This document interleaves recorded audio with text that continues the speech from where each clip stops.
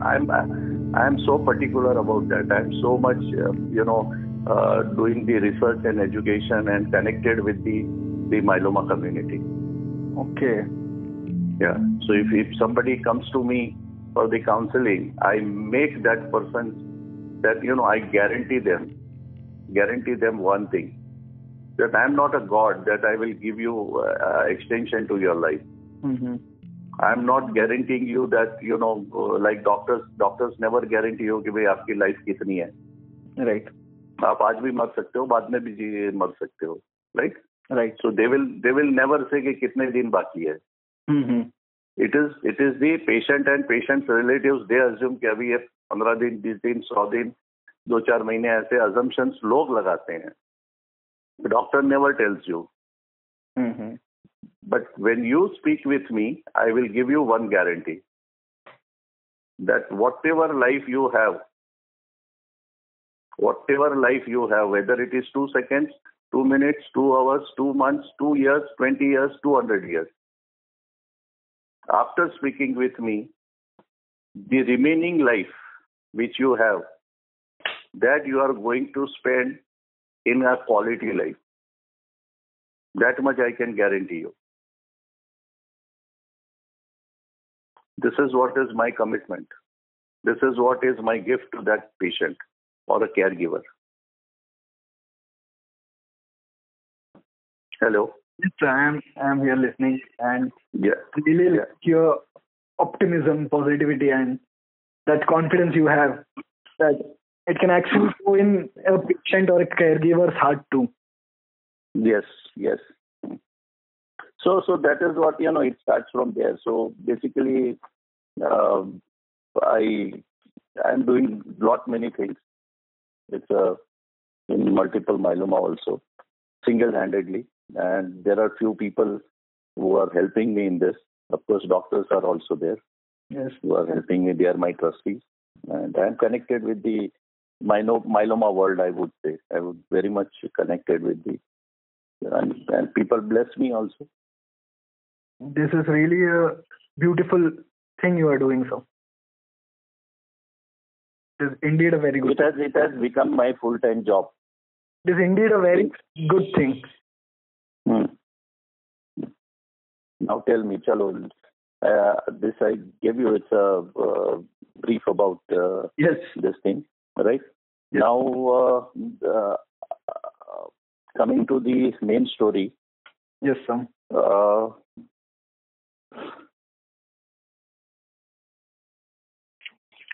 I'm starting my story now. Yes. Okay. I don't know whether you started the recording or not. I don't know. Yes, sir. I will just start now. Yeah. Yes, sir. Yeah. Hi. This is Dilip Kumar Mewada. It was in 3rd June 2010. I was holidaying in New Zealand from, May onwards with my family and friends. 1st June, we went to Mount Cook by helicopter. Mm-hmm. And before that, I had never seen the, ice, the snow. Mm-hmm. And our journey was the first helicopter journey in the morning. So overnight, that snow was, that was like absolutely raw and absolutely, a virgin mount was there. So it was on a height of around 3,000 meters or something like that. So we went there on one plateau, helicopter landed, and I kept my feet out. And when I kept it on the snow, मेरे जो पैर जो थे ना घुटनों से भी ऊपर almost thighs तक दोनों पैर अंदर घुस गए, right? And after that, so we enjoyed for almost an hour because we were told कि 1 घंटे तक ऊपर रह सकते हो. Okay. So we enjoyed there because it was so, the snow was अपना जिसको बोलते हैं ना जैसे कापूस होता है cotton, right? And we really thoroughly enjoyed. So much fun, everything. We came back. That was on 1st of June.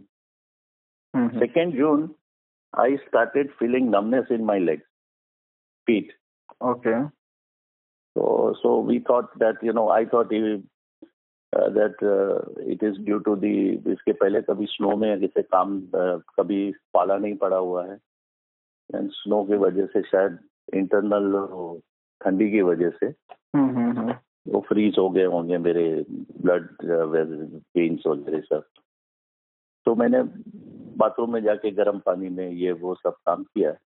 Second also that numbness increased and I started little limping also, but I did not tell anybody in the family.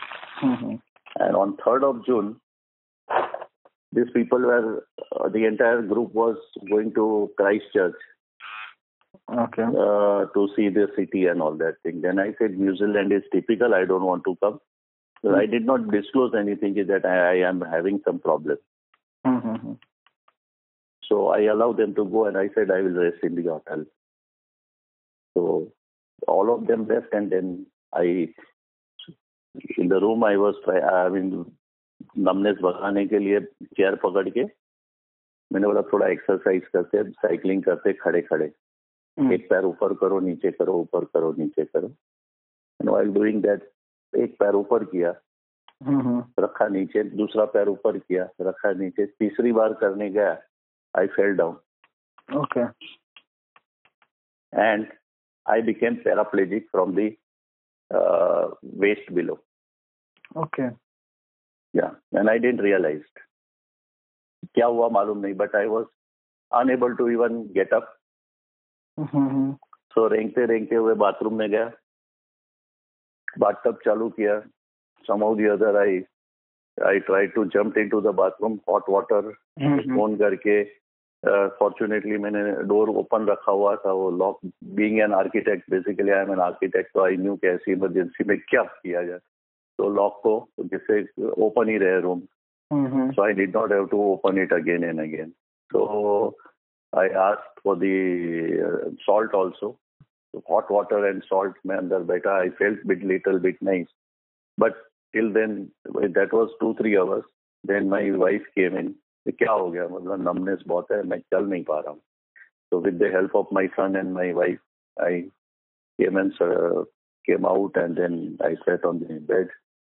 And then next day morning our flight was there, return flight. So from Christchurch to Auckland, Auckland to Hong Kong, Hong Kong to Mumbai. So that 36 hours journey.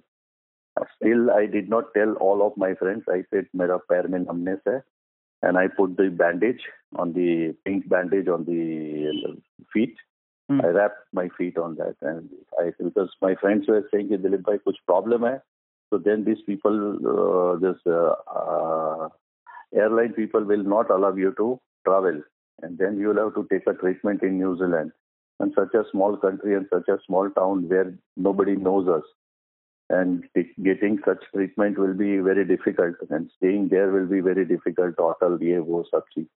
So better take that risk that without any medication, let's go back to Mumbai. And then saying that I had a ligament tear in the leg and I'm unable to walk, so I need an assistant.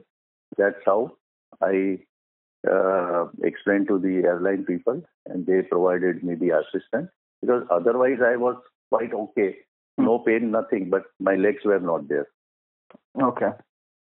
So I came back after 36 hours of journey. I came back to Mumbai, rested for a night, took some pills, the painkillers and all that thing, and then next day onwards I started with physiotherapist. The physiotherapist also checked and he said that there is nothing wrong, but I don't know what for this numbness is there and what for you are unable to walk and all that. Then we went to our, that was Sunday actually, so we could not contact other doctors. Monday morning when we went to our family doctor, And he saw me limping like that, the way I was coming. He said, there's something drastically wrong. You don't enter into my cabin only. I'm asking to visit this particular doctor. So Dr. Ganesh Kini in Vashi. We went to Vashi. He checked me with the, with the needle. And he said there's something drastically wrong in the spine. So you must have an MRI. So that was 7th of June. We took the MRI in the evening. So after MRI, again curious, people were known to me in MRI center also. So I asked him what is the Kacha Paka report, the primary report. So he said, Dilip bhai, I think it is either tuberculosis, bone TB, या फिर myeloma. Okay. तो बोला ठीक है, तो पक्का report तो बाद में आपको 2-3 घंटे के बाद में ले लेना. So my son and my wife, my younger son and my wife, both of them, actually, then the ward boys, they assisted me to sit in the car. While sitting in he starts the car, then I told him, Yash, मान ना मान, मुझे cancer है. Now my 19-year-old son Yash, he told me, पप्पा जो भी है ना, life में खाली 2 ही चीजें हैं. If you think that you are gone, तो आपको भगवान नहीं बचा सकेगा, आप जाएंगे ही पक्का. और अगर आपने ये सोचा कि मैं जिंदा हूं, तो आपको भगवान भी नहीं लेके जा सकते. Choice is yours. And this sentence was such a big sentence. और इसी सेंटेंस की वजह से आज मैं 10 साल के बाद भी जिंदा हूं. सो पावरफुल सेंटेंस कि अगर तुमने सोच लिया कि मुझे जिंदा रहना है, तो तुमको कोई मार नहीं सकता है. तुम हर चीज को हासिल कर सकते हो. Next day morning I went to the same doctor Ganesh Kinni, neurophysician. He saw the reports and he said there is a tumor in the dorsal spine at D8, D9, and you need to have this spine surgery immediately. So I'm writing and giving you a admission letter to Hinduja Hospital, and so doctor will do the spine surgery today itself. And you are not going to I will not allow you to go home also. It's so, you are in that emergency, dire emergency. I said, doctor, you are talking about I'm spine surgery. You are talking about spine surgery. You are not allowing me to think also. Well, there is no need to think. I'm telling you, it's an order. I said, nothing doing, doctor. मेरे को time चाहिए. ऐसा मैं कोई drastic action नहीं ले सकता. Then he told me, Dilip bhai, you can take as much as time you want, but remember one thing. Every second, every minute is difficult for you, and it will bring difficult situation. I am worried that you should not be confined to a wheelchair because of this cord compression. So there was a tumor on D8 and D9. So that tumor was placed in such a way that it was, because the bones were hard and cord was soft. The cord which was carrying blood to the bottom part in the legs, that was getting compressed, and that is compressed 100%. That was the reason I was in paraplegia. Okay. So he said you need immediate spine surgery, remove that tumor so that cord may come back to normalcy. So it is an emergency. Still I went to home and I called my friend Mukesh Parikh. He is Dr. Mukesh Parikh, who very good friend I have. So I called them. They also checked and he said, Dilip, you need surgery. And then I tried, who is the best doctor? I asked him for spine surgery. So then Dr. Shekhar Bojraj ka naam cropped up. And Mukesh Parikh himself told me that I wanted Dr. Shekhar Bojraj's appointment for my mother's treatment, but I could not get it because he is too busy. 2 महीने के बाद का मुझे appointment मिला है. So even being in the same profession, he is a cardiac specialist, DM cardiac, Mukesh Parikh. So he said, still I could. So I have to do it through some other doctor in Vashi. So same doctor Handa, Ashok Handa was there. So Ashok Handa can do your surgery today or tomorrow. Well, you confirm with him. In the meantime, I will try from my sources. So basically, my I am hailing from Palanpur, from Gujarat, from all these various diamond merchants come from. Okay. So, and I knew that Lilavati Hospital is from Kirtilal Manilal Mehta, Palanpur only. Okay. So I contacted my client and friend in diamond market. And within hours, they gave me a good news that Dr. Shekhar Bojraj will see you in Lilavati Hospital at 5 o'clock in the evening. Okay. Okay. So 5 o'clock, I was at Lilavati Hospital. And exactly 5 o'clock, Dr. Shekhar Bojraj saw me also. And he said, you are admitted and your room number is 705. And most probably within an hour, I'll tell you that I am doing surgery tomorrow or day after.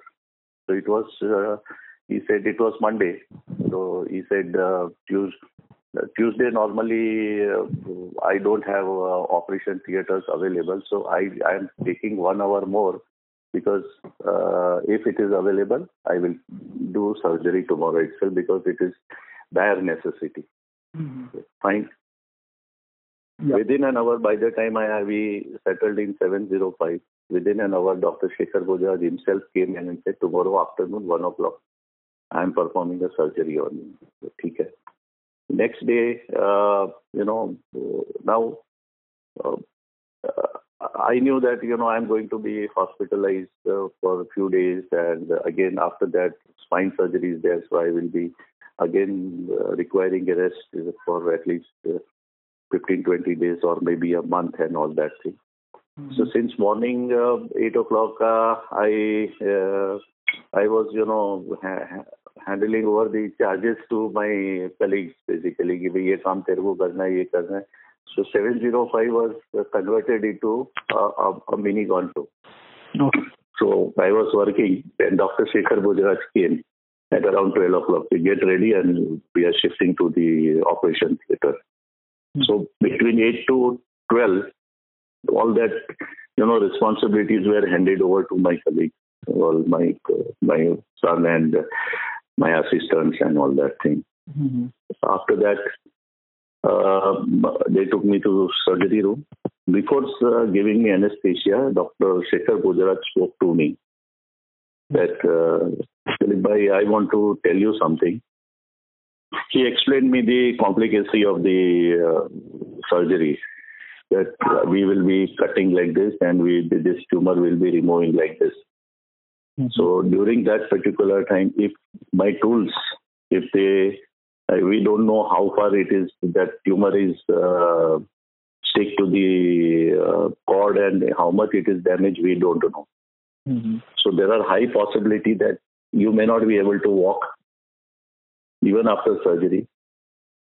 Or if God is really great and surgery is successful, you will be able to walk. But then also I won't be guaranteeing you that you might be limping. You may be limping, you may get bent also. These are the possibilities. So tomorrow you should not blame me. So I am not giving you a false hope. But if you are really lucky enough, then you will be able to walk properly. So I'm making you very clear. I said, do your job. That's all. Okay, it's not in your hand. Whatever is done, it is done by me, not by you. You are just trying to help me out. So you do your job. And my surgery was performed. I came out. The surgery was successful. I came out. Now that tumor was extended, that was sent for the biopsy. Everybody was waiting outside. And next day, another doctor came, the physiotherapist came and all that thing. Third day, Dr. Shekhar Bojraj informed me that, surgery is good, you are fine, you are out of that anesthesia also. And then you do one thing, you'll have to take complete rest. You have to lie down straight, at least for 6 months. But minimum 3 months, you have to lie down straight and you are not even going into toilet. It's so 40 sub bed pe hi karna hai. Mm-hmm. I said, okay, no problem. And physiotherapist will help you in exercising in lying down position only. You'll have to call physiotherapist at home also after you take the discharge. Mm-hmm. Fine. Now, after that, in the hospital, I was practically painless. Yes, that anesthesia and cut work and all that thing, those kind of pain were there. But otherwise, I was painless. Mm-hmm. So people used to come and see me. Hi, hello. I used to talk like this, like right now I am talking. After 4 days, Dr. Abhay Bhave came and he introduced me. Hi, I am Dr. Abhay Bhave. I am a hematologist and your tumor was sent for a biopsy. So it is, I wanted to tell you something. Fine. So before that, he had spoken to my family and he insisted that I should inform, and Dr. Bhave himself should inform me about what I am suffering from. Mm-hmm. So he came to inform me. And in that room, my brother-in-law, my wife and my son and my brother was there. So he came and he sat in front of me and he asked me, Dilip, do you know what are you suffering from? I said, no, you tell me. He said, it is multiple myeloma. And I said, no, yes, okay, fine. No reaction at all. I said, okay.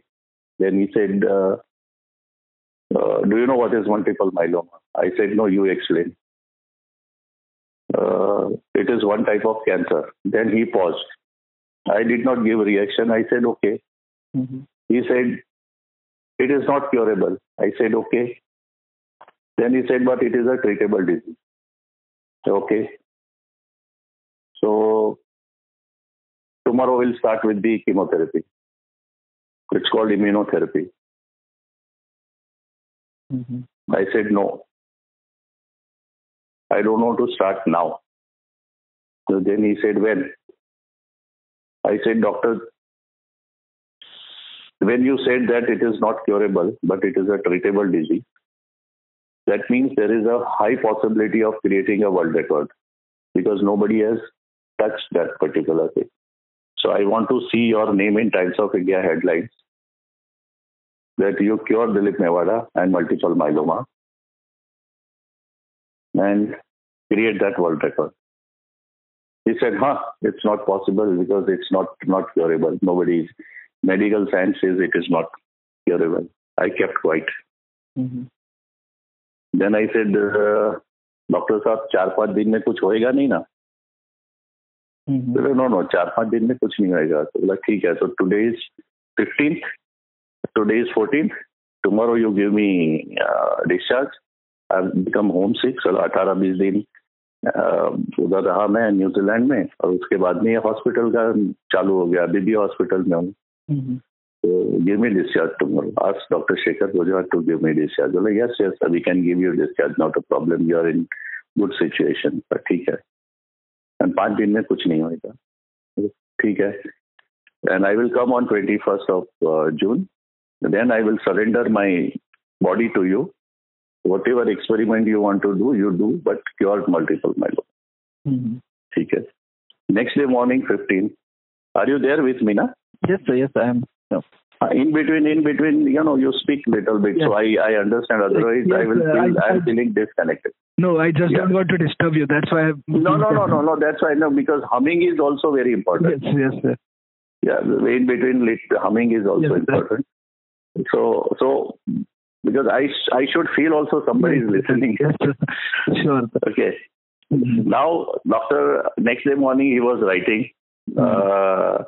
This thing. Now I could not sleep the whole night, 14th night. Okay. 15th morning around 7:30 he came and he was writing my discharge paper. Mm-hmm. So he asked me, what are you going to do in 5 days? Why you are not? You should have started treatment today only. Doctor साहब, मेरे shoulder के ऊपर बहुत सारी जिम्मेदारियां हैं, unknown baggage which I am carrying, I wanted to offload that. Once I offload all those things, then I will be free to take any kind of medicine. So I wanted to do that. That's why I'm going. So what are you going to? What are you talking? Baggage and unknown, all these things. I don't understand. It's okay. It's for me only. Nothing for you. Then he said,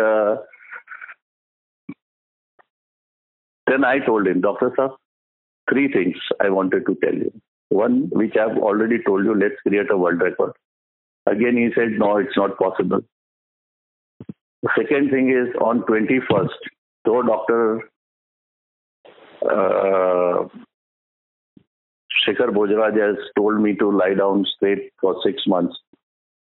And 3 months, सुसुपोटी भी बैठ के कर रहे हैं.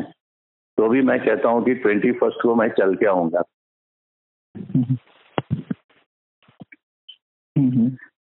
And third is, I am not going to die because of the cancer. Cancer will not be the reason for my death. जाना सभी को है, आपको भी जाना है, मुझे भी जाना है. Cancer will not be the reason for me. ये मैंने आप पूरी रात भर सोचा है, तो मैं आपको बता रहा हूँ. At that particular time, sarcastically, his sarcastical smile, I could feel कि उसने 2-4 माँ बहन की गाली मेरे को दे दी, doctor Abhay Bhave. And I could feel कि वो ये मन ही मन में कह रहा है कि तू बड़ी बड़ी फेंक मत दिलीप, तू जा घर पे, साले तू जिंदा रह पाएगा कि नहीं, या तू उठ के चल पाएगा कि नहीं वो मालूम नहीं है. तो 21 तारीख को चलने की बात कर रहा है और कैंसर से मरने की नहीं बात कर रहा है. ये सब चीज बकवास है, तू बकवास करना बंद कर. I could see that. And मजे की बात बताता हूँ, उससे 6 महीने के बाद में मेरी जैसे ट्रीटमेंट आगे चलती जाती थी, तो 6 महीने के बाद में मैंने डॉक्टर साहब को एक बार मूड में थे, अब तो क्या दोस्ती भी हो गई थी उस टाइम पे, तो मैंने डॉक्टर साहब को पूछा भी था कि उस जिस दिन मैंने आपको 15 जून को मॉर्निंग को जब मैंने आपसे बोला था 3 चीजें, तो आपने एक सर्कास्टिकल स्माइल दिया था और आपके मन में मुझे ऐसा लग रहा था कि आपने मुझे 2-4 तो गालियां ठोक दी और बोला तू जा बेटा, तू वापस आएगा कि नहीं वो भी पता नहीं, जिंदा रहेगा कि नहीं वो पता नहीं, तू चलने की और कैंसर मिटाने की बात कर रहा है, बकवास बंद कर, पहले तू तेरी ट्रीटमेंट पे कॉन्सेंट्रेट कर. ये बोल रहे, ये आपने सोचा था क्या? So he gave me that affirmation. Yes, I was thinking like that and I was talking to myself like this. और मजे की बात, मेरी डायरी में ये डॉक्यूमेंटेड है 2010 की. तो मुझे आदत है डायरी लिखने की. तो मतलब डायरी मतलब नॉट द डिस्क्रिप्टिव टाइप जैसे मैं भी आपको बताता हूँ, बट एक पॉइंट में पॉइंट वाइज लिखता हूँ. जो मतलब 2 words, 1 word, 3 words, not 1 sentence, उससे ज्यादा नहीं. बट ये इंसिडेंट मैंने थोड़ा ज्यादा लिखा है, वो मेरे पास है रिकॉर्ड जो बॉम्बे में. Today I mean since last 4-5 months I am in Jabalpur. But Bombay के मेरे ऑफिस में सारी डायरियां हैं मेरे पास. मतलब मेरे पास तो रिकॉर्ड ऐसा है कि कौन से दिन को कितनी गोलियां ली है, गोली कितनी ली है, कब ली है, कितने टाइम पे लिया है, कितना खाना खाया है, कितनी पॉटी हुई है, कितनी सुसु हुई है, ये सब पूरा रिकॉर्ड है मेरे पास कंप्लीट. कि उससे ही पता चलता है कि मेडिसिन आपकी कैसे काम कर रही है और आप उससे कैसे बच सकते हैं. राइट. तो अब दूसरी बात जो सिचुएशन ही आ गया कि डॉक्टर ने 14 तारीख को मुझे बता के बाहर निकले थे ना, तो उसके पीछे पीछे मेरे फैमिली मेंबर निकले. तो मैं तो रूम में था. बाहर जाके डॉक्टर भावे ने मेरी वाइफ को और मेरे ब्रदर को बोला, लगता है दिलीप भाई को माइलोमा क्या है और वो कितना क्या प्रॉब्लम है, उनका दर्द कितना बढ़ा हुआ है, उसका बिल्कुल अंदाजा नहीं है, उनको कुछ समझा नहीं है कि उनको कैंसर है. तो बोले आपको ऐसा क्यों लगा? बोला उसने कुछ एक्सप्रेशन ही नहीं दिया. दूसरे मैंने तो इतने सारे लोगों को देखा हुआ है कि वो टूट पड़ते हैं, रोना शुरू कर देते हैं, मतलब ऐसे चीजें बोलना भारी भरकम हो जाता है। मुझे पर्सनली मुझे उनके साथ में आई फेल्ट वेरी कंफर्टेबल, और जैसे नॉर्मल बात करते हैं वैसे कोई रिएक्शन नहीं थी उनकी। तो ऐसा कैसा पॉसिबल है? तो then my brother, my younger brother Mukesh, he told him, doctor साहब आप दिलीप भाई से उम्र में छोटे हो। I was 48 at that time. तो आप दिलीप भाई से उम्र में छोटे हो। दिलीप भाई ने जो ये 48 साल में जो कैंसर को देखा है ना, उतना किसी ने नहीं देखा होगा। बोले कैसे? बोले दिलीप भाई हमारी हिस्ट्री है ना, मेरे फादर मतलब माय फादर, माय दादा, grandfather, my uncle, my cousin uncle, मतलब मेरे फादर के कजिन, और एक नहीं 3 कजन, बराबर है। ये फादर की तरफ से हुए, मतलब एंड मदर की तरफ से वाई क्रोमोसोम की बात करें, नाना नानी, 2 मामा, मामी और मामी का बेटा, all of them died because of different types of cancers. Okay, so very strong history in both the chromosomes, X chromosome and Y chromosome. उसके बाद में मुझे तो डॉक्टर बोला इतनी स्ट्रांग हिस्ट्री तो हमने भी नहीं सुनी है। बोला यस, एंड दिलीप भाई used to go to Tata hospital with all these people. उनको जितना कैंसर के बारे में मालूम है हमारी फैमिली में, शायद हमारी कम्युनिटी में नहीं मालूम होगा। And he knows many doctors over there. Right from Praful Desai के टाइम से लेके, मतलब उसके पहले से भी डॉक्टर को जानते हैं वो। अच्छा। हाँ, अब क्या हुआ था कि मेरे फादर को लंग कैंसर हुआ था, he died in 40 days. Okay. Detect होने के बाद में। तो it was like 30 years back, आज से 30 साल पहले। तो that time my age was around 24 और समथिंग लाइक दैट, 24 या 26। तो उन्होंने मुझे और मेरे घर वालों ने और डॉक्टर ने जिस प्रकार से बताया था, तो he did not tell the exact days, but बोला prognosis is poor because Dilip भाई का दर्द ज्यादा चला गया। तो हम लोगों के दिमाग में एक पक्का बैठ गया, disease is in 3rd stage, और इतना ये पैरालिटिक, ये वो सब चीज, स्पाइन सर्जरी, फिर आगे रेडिएशन होगा, कीमोथेरेपी होगी, ये सब चीजें अपने भी दिन 40-50 दिन से ज्यादा नहीं हो सकते हैं। तो ये थॉट के साथ में मैं घर पे गया। घर पे जाके जस्ट वहां पे सेट हुए और मैंने अपनी डायरी मंगाई कि भाई डायरी लाओ। Now I don't know whether you have heard about Landmark Forum. No, sir.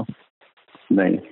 So Landmark Forum is landmark education world over. जैसे लुई हे का जो हे हाउस, लुई हे का तो सुना होगा ना, you can live your life.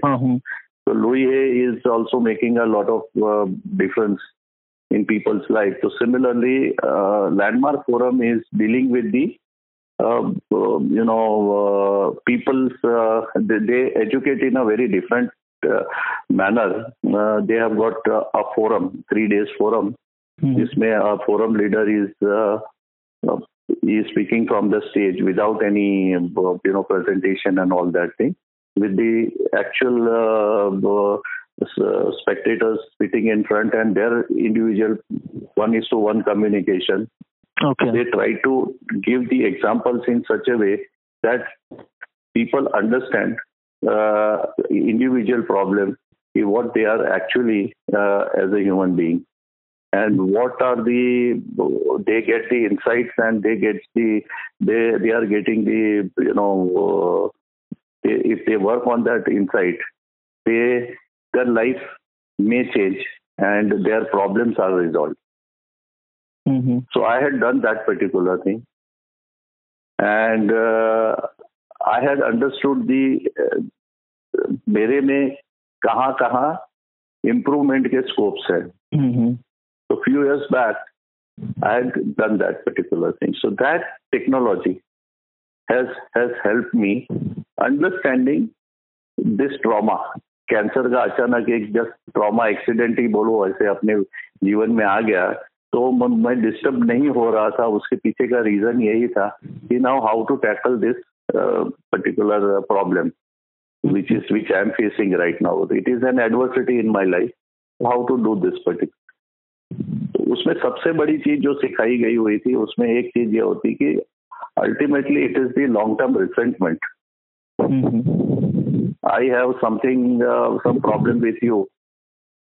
हम दोनों ने झगड़ा किया, गाली गलौज किया, और फिर हम जा तेरे से बात नहीं करेगा और हम लोग एक दूसरे का मुंह नहीं देखेंगे. ये नॉर्मल सिनारियो है, चाहे मियाँ बीवी हो, बाप बेटा हो, या पार्टनर्स हो, या कुछ भी हो, या दोस्त हो.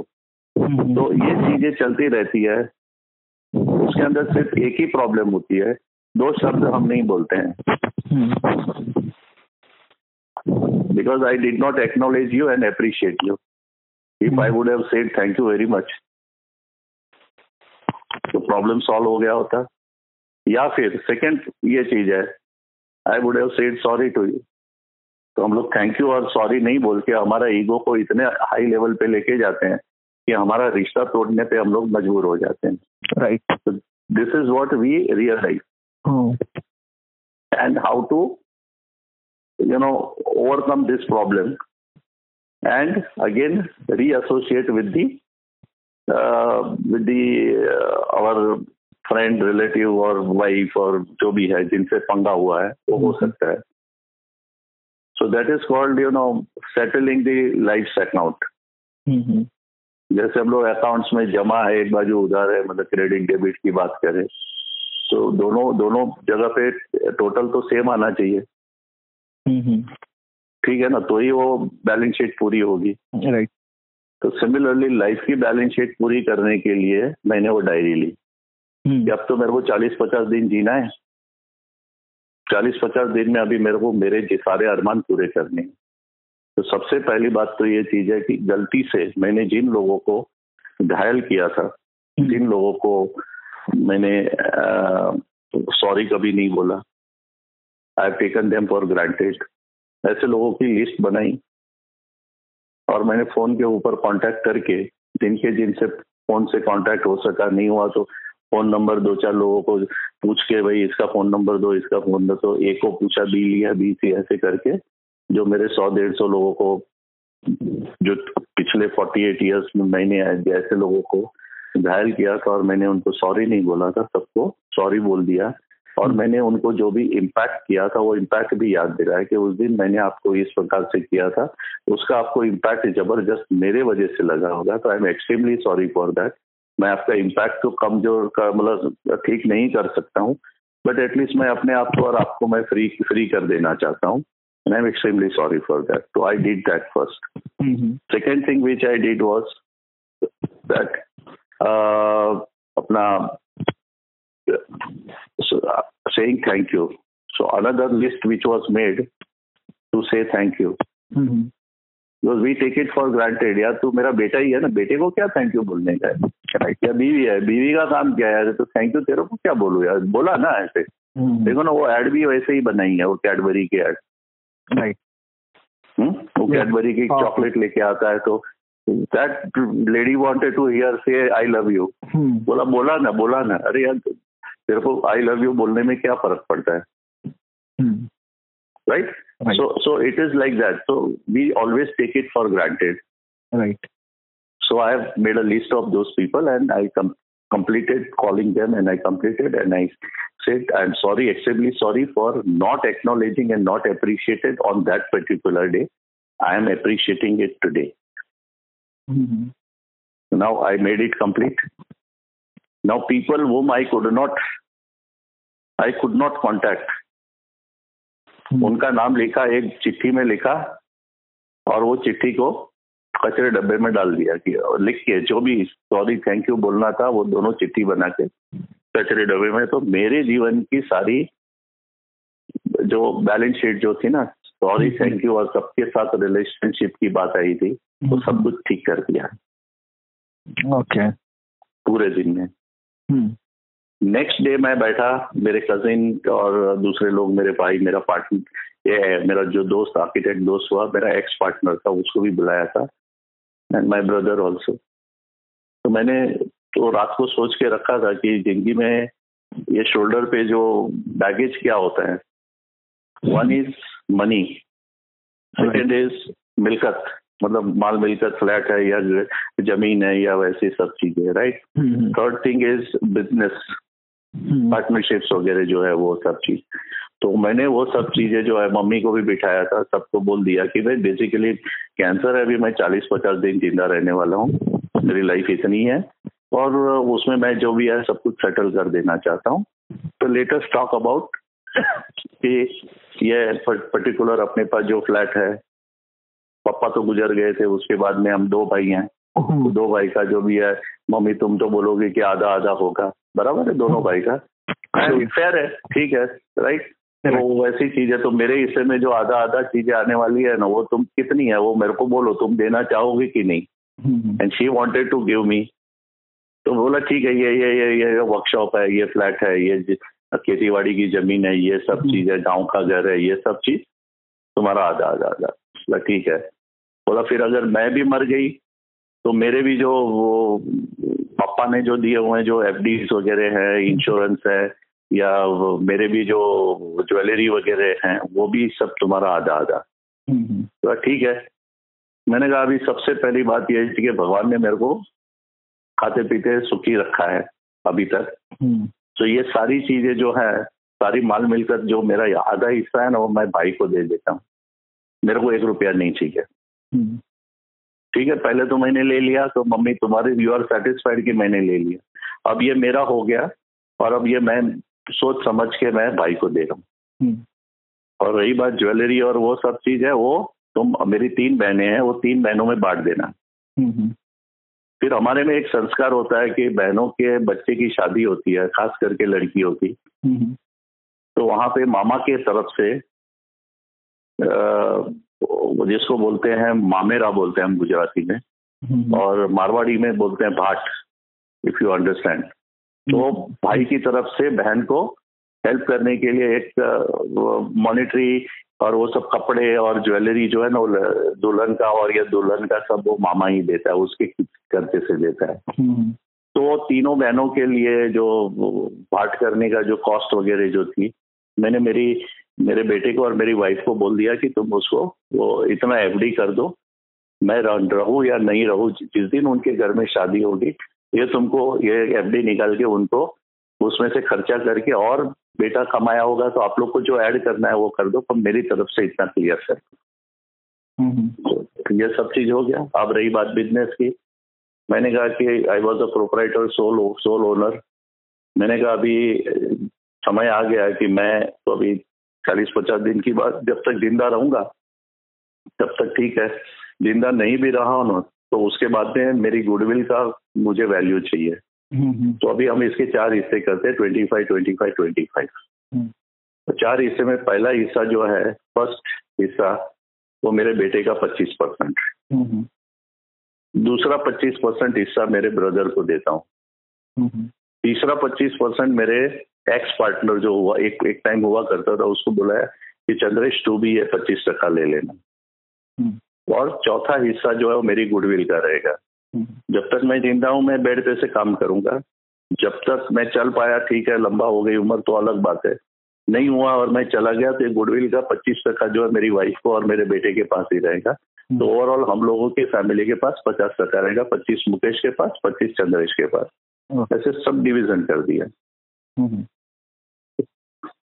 और वो दोनों को, मुकेश को और चंद्रेश को भी बोल दिया कि आपको कैसे कैसे पैसा मिलेगा, वो सब सेटल कर दिया। और ये तो क्या हो गया कि इट इज मोर और less, it was like a wheel at distribution of all the issues related to finance and it was related to this thing. हाँ, उस दिन और एक काम कर दिया कि वो बैंक में मेरे सिग्नेचर निकलवा के वाइफ का और बेटे का डाल दिया। Okay, I wanted to make myself clear, जिस समय मैं ट्रीटमेंट लेने जाऊं उस समय मैं फ्री होना चाहिए, उधर कोई ऑफिस में से सर इधर साइन करो ये लेने के लिए आना नहीं चाहिए। That is your problem, it's not of my problem. That was 16th evening. 16th evening को मैं सब कुछ ये निपटा के लंच डिनर विनर करके 10:30-11 बजे एक दूसरी नई डायरी ली। अब मैं एकदम कंप्लीटली फ्री हूँ। अब मैं लिखता हूँ मेरी जिंदगी में क्या हुआ और अभी क्या करने का बाकी है। मैंने लिख लिया, वहां पे लिखना शुरू किया। तो 48 इयर्स की सोच कि मैंने ये हो गया जीवन में, ये हो गया, ये हो गया, ये फलाना ठीक। तो मैं ये 48 साल की अगर मैं कितना हो गया ये अगर सोचने जाऊंगा तो मेरा तो काफी टाइम 4-5 दिन निकल जाएंगे। तो मुझे जिंदा तो रहना 40-50 दिन है। तो ये past has got no relevance. Past का कोई मतलब ही नहीं है। भूतकाल भूत हो गया है, तो पास्ट का तो कुछ मुझे सोचना ही नहीं है। अभी का सोच, पास्ट इज क्लियर, तो मेरा वो मैटर खत्म हो गया। And I came into present. तो what is the present situation कि I am lying on the bed, मेरे पैर नहीं है, कैंसर डिटेक्ट हुआ है, 40-50 दिन बोला गया है जीने के। तो अब क्या करना है? बेटा तू 40-50 दिन एंजॉय कर। This was my dialogue, internal dialogue. 40-50 दिन में सर सॉरी काटने के लिए आपके बात, ये सब 2010 की ही बात है? वही 2010 16 जून 2010 मैं बोल रहा हूँ ना, 16 जून। ओके। हाँ, अभी तो मतलब 3 जून से 16 जून पे ही आए हम। Okay okay right. तो this is very important things which I am telling you. Yes sir. कि ये चीजें जो है ना which has actually made my life a turning point in my life. That's why I am so much descriptive. In between के years जो है ना वो इतने descriptive नहीं होंगे, because these are the turning point. This is what needs to be understood by a patient, because I myself is a counselor. Yes sir, I understand. The moment you tell the story in such a way that you have gone through these things, even I am requesting you that these points needs to be highlighted. Yes sir. To make a difference in other persons. See, the connectivity is very important. Yes sir. And which are the points which makes you free, which gives you total freedom to accept the medicine. Most of the time these are the fear factors. मेरा क्या होगा, मेरे बच्चे का क्या होगा, मेरी बीवी का क्या होगा, मेरे बिजनेस का क्या हो गया, मेरे को क्यों हुआ, भगवान ने मुझे क्यों ऐसा किया, अभी क्यों किया, 10 साल के बाद करता तो, अरे आई एम वेरी यंग, अभी तो मेरी इतनी मेहनत करने के बाद में घर हुआ था, गाड़ी आई थी, ऑफिस चकाचक हुई थी, और बच्चे लोग कॉलेज में जा रहे थे, मजे करने का वक्त आया था, अभी क्यों हुआ। All these blah blah blah blah blah things में ही आदमी जो है ना वो हर सेकेंड हर पॉइंट पे मरते रहता है। जिंदा है बट हर सेकेंड मरता है। और मैंने क्या किया कि ये सब बातों को एक तरीके से हैंडल करके इसको जी डाला, ठीक है, और उसको साइडलाइन कर दिया कि मैं तो जिंदा हूं ना, इन सब these are all small problems and this is the only part of life. तो मैंने ये किया। अब हुआ क्या कि 16 जून 2010 रात की बात कर रहा हूँ ना, तो मैं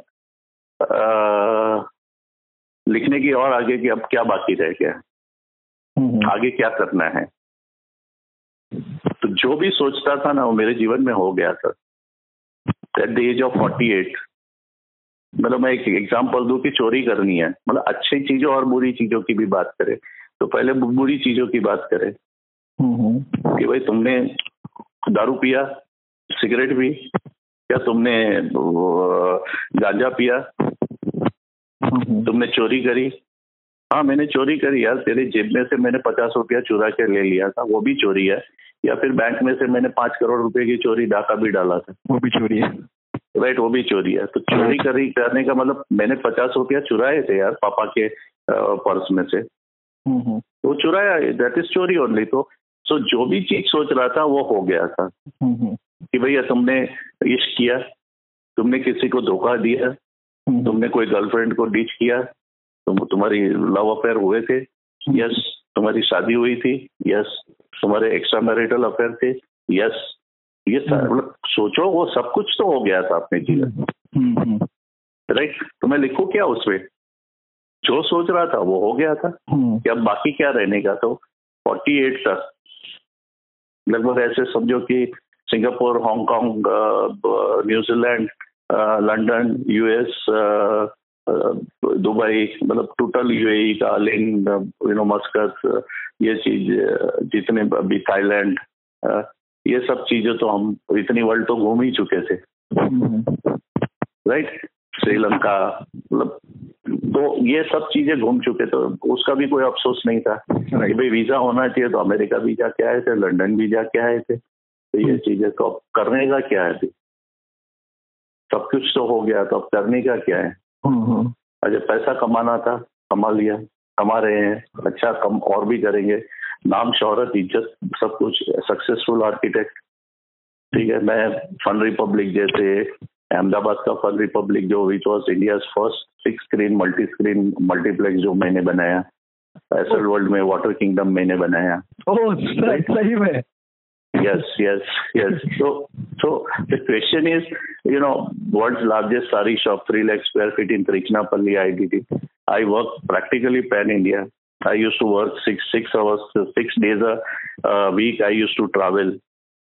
तो क्वेश्चन वाज कि मेरे पास 28 मार्च 1988 को मैं और मेरी बीवी दोनों घर से निकल गए थे विदाउट सिंगल नया पैसा, 0।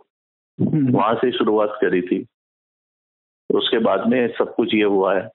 तो आई एम टोटली ब्लेस्ड, मतलब ये सब चीज, तो नाम, इज्जत, शौहरत की बात करें तो वो भी हो गया, ठीक है।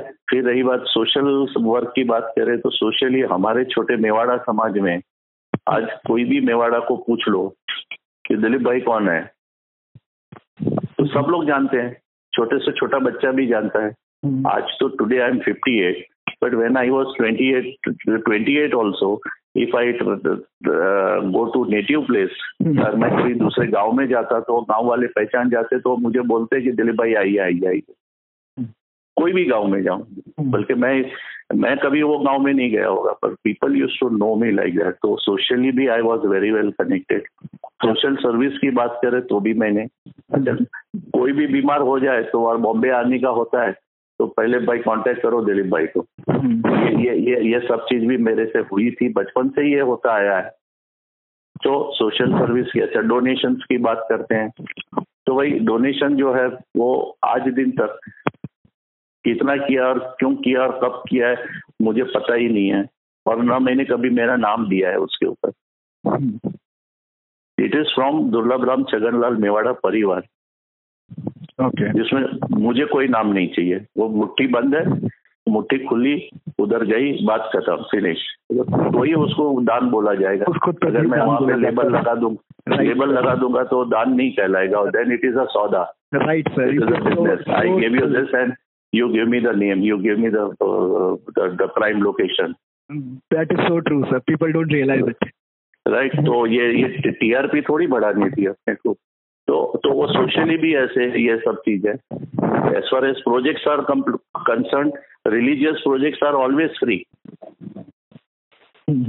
All religious projects जो मैंने किए, चाहे पालिताना में किए या जितने भी मेरे क्लाइंट्स के वेरियस प्लेसेस पे किया मैंने, वो सारे फ्री। मंदिर मस्जिद के जितने भी किए सब free, right. So socially also I was very much doing and I was very much satisfied. Business wise I was satisfied. शून्य से सर्जन किया था, वहां पे सेटिस्फाइड था। लोगों को हेल्प किया था, उसमें भी सेटिस्फाइड था। और अभी जो भी कुछ हुआ वो भी सेटिस्फाइड था, कोई प्रॉब्लम नहीं थी। एंड देन 4:30 लगभग 4 बजे के आसपास मुझे एक आत्मज्ञान हुआ। मैं अम्बे माता का भक्त हूँ, तो मुझे वहां पे एक्चुअली अम्बे माता दिख रही थी, तो मुझे आत्मज्ञान हुआ कि मैं कुछ लिख नहीं पा रहा हूँ, क्यों, डायरी खाली है। तो आत्मज्ञान क्या हुआ कि बेटा तू सब कुछ तो तेरे जीवन में हो गया, अब तू जिंदा रहे ना, तू लिखना, तो लिखने की क्या जरूरत है, तू सिर्फ जिंदा रहे और जिंदगी को एंजॉय कर। और जैसे ये डायलॉग, इंटरनल डायलॉग जब मैंने अपने आप से बोला, हाँ यार मुझे 40 दिन अच्छे से निकालनी चाहिए, फालतू ये सब चीजें सोचने की कोई जरूरत नहीं है। Then a thought came to me कि मुझे कैंसर क्यों आया। तब उस समय वो जो माता जी मेरे को देखे थे उन्होंने बोला कि दिलीप, कैंसर सबको मिलता है, जो भी कैंसर पेशेंट को कैंसर मिलता है तो उनको एक्चुअली अपॉर्चुनिटी दी जाती है कि तुम कैंसर को मिटाओ। बट वो कैंसर के वर्ड सी से इतने घबरा जाते हैं कि वो उसी सेकंड मर जाते हैं, शायद जिंदा पर उसी सेकंड मर जाते हैं। अब तेरे हाथ में, तू भी ऐसे मर सकता है या फिर तू इस कैंसर को इस दुनिया से मिटाओ। तुम्हें ये अपॉर्चुनिटी है इसको क्योर करने की opportunity. So you can die because of cancer और you convert that sea of cancer into cure. This was my आत्मज्ञान। तो वहां से उस समय वो ट्यूबलाइट हुई, एकदम बिल्कुल प्रकाश हो गया और फिर मैं सो गया। जिस दिन डॉक्टर अभय भावे ने 14 तारीख को बोला था, ये 16th नाइट की बात कर रहा हूँ, मैं सो नहीं पाया था। क्यों मालूम है? मैं आंख बंद करता था ना तो मुझे फिल्म दिखती थी कि मेरे फैमिली में और मेरे कॉन्टैक्ट्स में जितने लोग थे और जितने लोग कैंसर से मरे हैं ना, उन लोगों की फिल्म दिखती थी कि मेरे फादर ऑलमोस्ट 90 kg के थे, जब वो 40 दिन में गुजर गए तो उनका वजन 40 किलो हो गया था। मतलब 50 किलो वजन 40 दिन में खत्म हो गया था। ही हैज बिकम ब्लैक, एकदम कोयले जैसे हो गए थे। कैसे उनको तकलीफें होती थी, उनको मैं वोवेरन के इंजेक्शंस मैं कैसे देता था, वो उनको कितनी तकलीफ हुई थी, उनको गले में क्या तकलीफ हुई थी। वो अंकल गुजर गए थे तो उनकी जीभ बाहर निकल गई थी। मतलब ऐसी फालतू, मतलब ऐसी चीजें दिख रही थी ना। वो पट्टी, आंख बंद करता था, आंख खुली रखता था तो सोच निकलती नहीं थी कि साला अब मैं कितना, मुझे तकलीफ होगी, कितना मैं मरूंगा, कब मरूंगा, कितना पेन होगा। जैसे पापा को इंजेक्शन देते थे वैसे क्या मेरा बेटा मेरे को इंजेक्शन देगा? क्या मैं भी 100 किलो का हूँ तो मैं भी ऐसे 30 किलो का हो जाऊंगा? All this nonsense blah blah blah blah blah था ही। ऐसा नहीं था कि मैं, but on the other side I was clearing one after another ये पर्टिकुलर चीज है। तो मैं सो नहीं पा रहा था, इसलिए उस पर्टिकुलर थॉट में नहीं जाऊं, इसलिए मैं ये सारी एक्टिविटी कर रहा था। जो एक्टिविटी मुझे उस थॉट से और उस सपनों से मुझे दूर रखता था। This I had learn from Landmark, how to make yourself busy in adversity. So वो पर्टिकुलर चीज जो है, मैंने उसका बहुत अच्छे से उपयोग किया था। फिर मैं सो गया 4 बजे के आसपास। Around 6 o'clock I got up with a thought. कैसे, जैसे एक भयंकर सपना आया था ना, उस सपने में मैं उजागा हूँ। तो मैंने सोचा, वो थॉट ये थी, इससे तो मर जाना अच्छा है। मैं ना सपना देखता हूँ तो हिंदी में देखता हूँ। Language is Hindi, not English, not Gujarati, Hindi में देखता हूँ।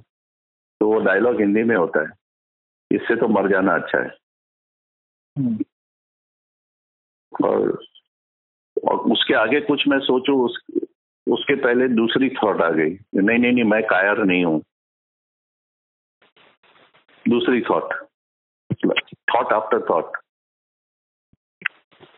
तू कायर नहीं है।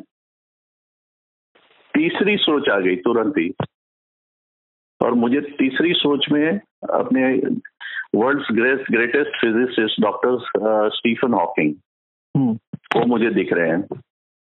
और मैं स्टीफन हॉकिंग के ऊपर बहुत गुस्सा हूँ उस समय। क्यों गुस्सा हूँ? कि भाई साहब, तुम इतने बड़े फिजिसिस्ट हो, तुम पूरे ब्रह्मांड की रचना में क्या क्या है और वर्ल्ड के इतने नामी हो, पर तुम्हारे ऊपर कुछ नहीं कर रहे हो। पूरा ब्रह्मांड तुमने ढूंढ मारा जो किसी ने देखा नहीं है। राइट, ठीक है। और तुमने तुम्हारे ऊपर कुछ नहीं किया।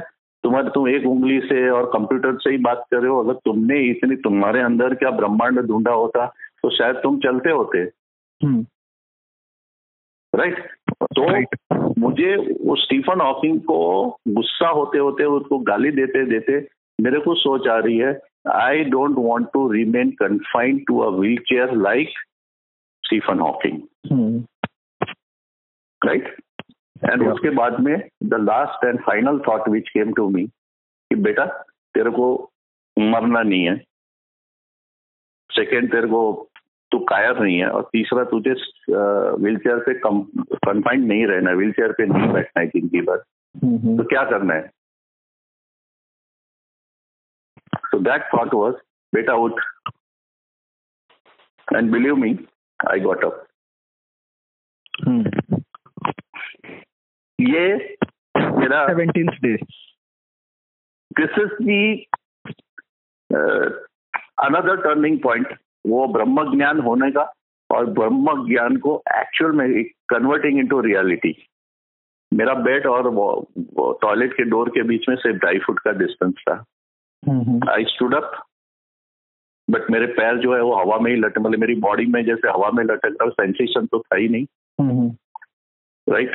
स्टिचेस खुले नहीं थे मेरे, अभी सर्जरी हुई थी उसके लिए. राइट. मैं खड़ा तो हो गया, कॉर्नर था, और मेरी शोल्डर के ऊपर वेट देते हुए ट्विस्ट, अपर बॉडी ट्विस्ट करते करते वो 2.5 फुट, मैंने 20 मिनट लगा मुझे 2.5 फुट काटने में. मैं पसीने से, मतलब एसी चालू था फिर भी पसीने से मैं गीला हो गया था. सम ऑफ द अदर, मैं टॉयलेट में अंदर गया, टॉयलेट सीट पे बैठा और सामने देखा तो मिरर था. मिरर में वापस वो पट्टी चालू हो गई, कैसे मरूंगा, कैसे होगा, क्या होगा, कितना पेन होगा, क्या होगा, ये सब चीज झड़क दिया. भाई ये मेरे को ये पिक्चर तो देखनी नहीं है. राइट. तब तक मेरी वाइफ जाग गई थी, मतलब वो दूसरे रूम में थे, वो जागी हुई थी. when she came into the room, she didn't see me in on bed. तो वो घबरा गई.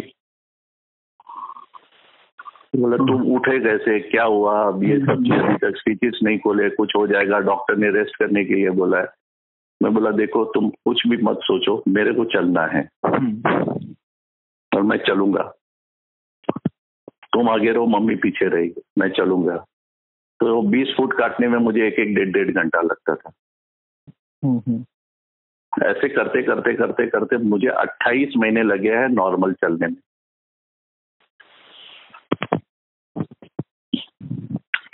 28 months. एक बीच में होल्ड करना पड़ेगा, एक इम्पोर्टेंट कॉल है. बिल्कुल सर, बिल्कुल. हाँ, please hold. Yes sir, no worry. आपण ज्या व्यक्तीसोबत बोलत आहात त्या व्यक्तीने आपला कॉल होल्डवर ठेवला आहे. कृपया लाईनवर रहा.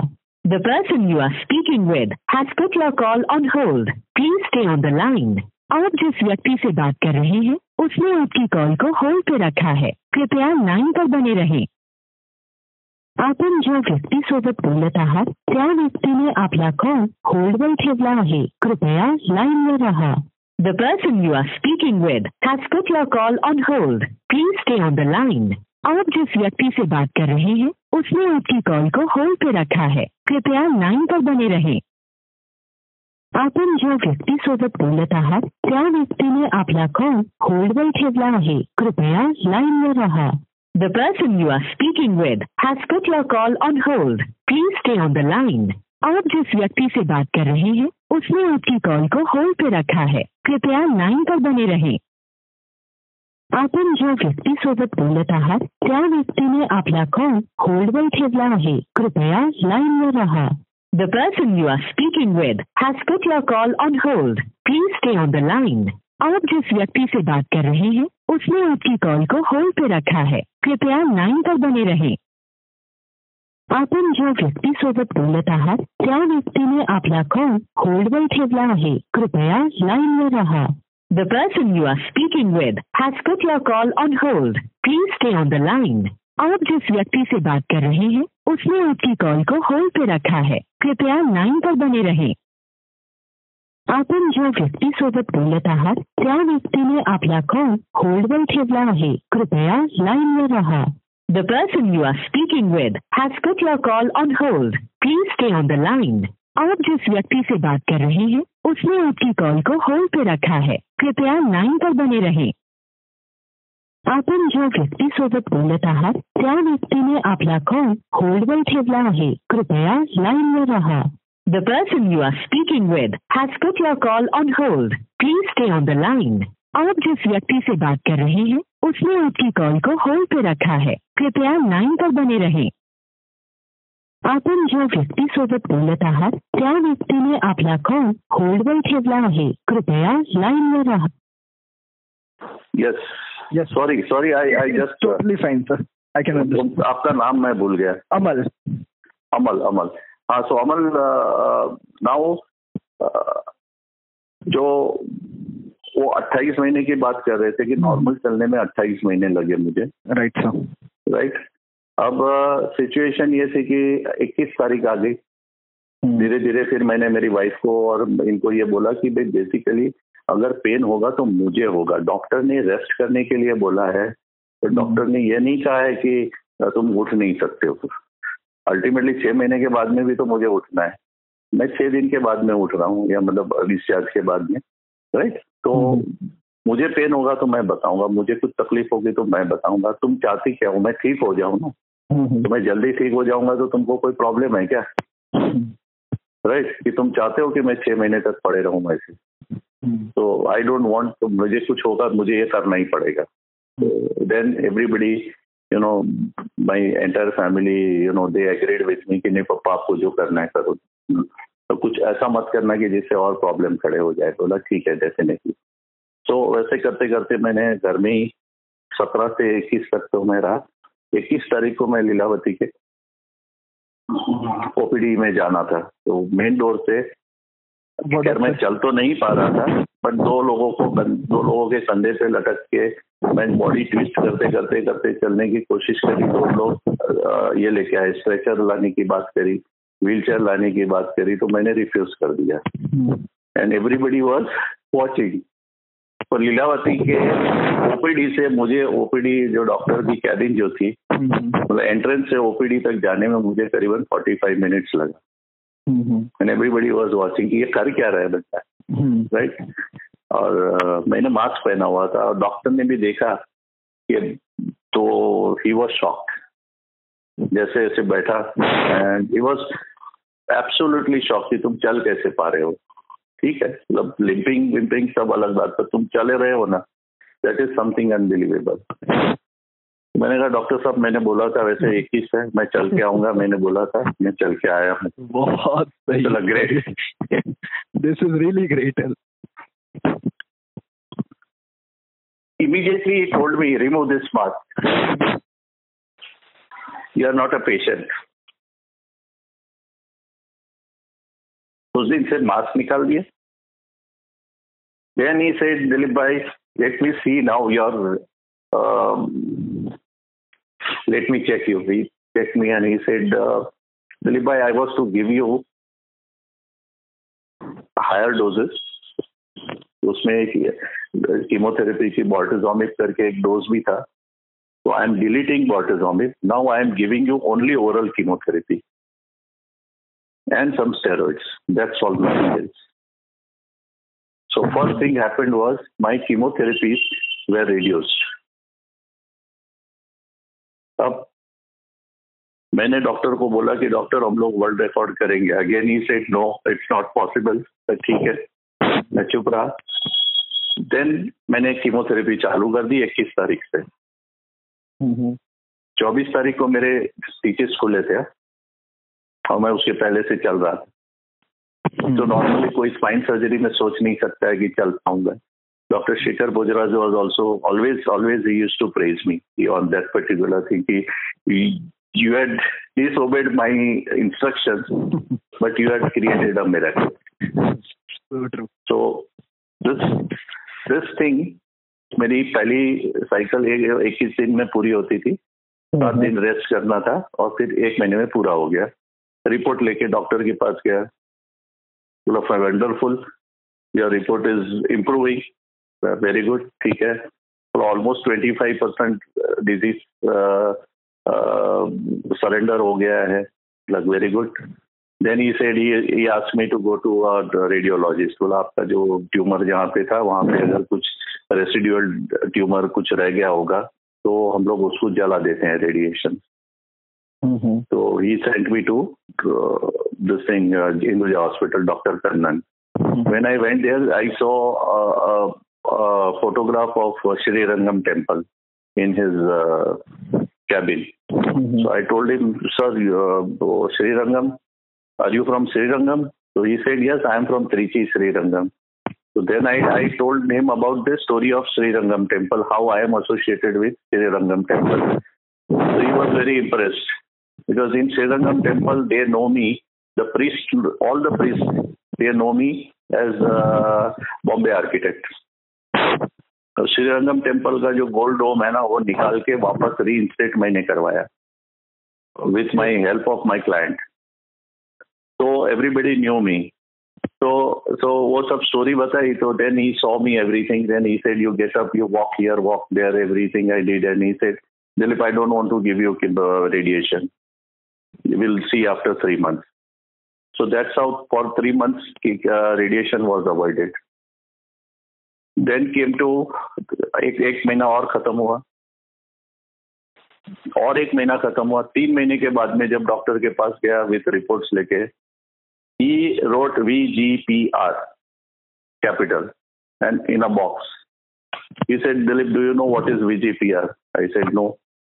Well, when disease is controlled up to 90-95%, then we write this, very good partial remission.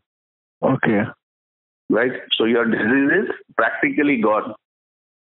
Again, I asked me, that means we are inching towards world record. So he said, no, it's not curable. चलो ठीक है यार, अभी यार आप तो हाँ कमाल कर रहे हो. कुछ बोला नहीं, वापस गुस्सा तो आ रहा था मुझे.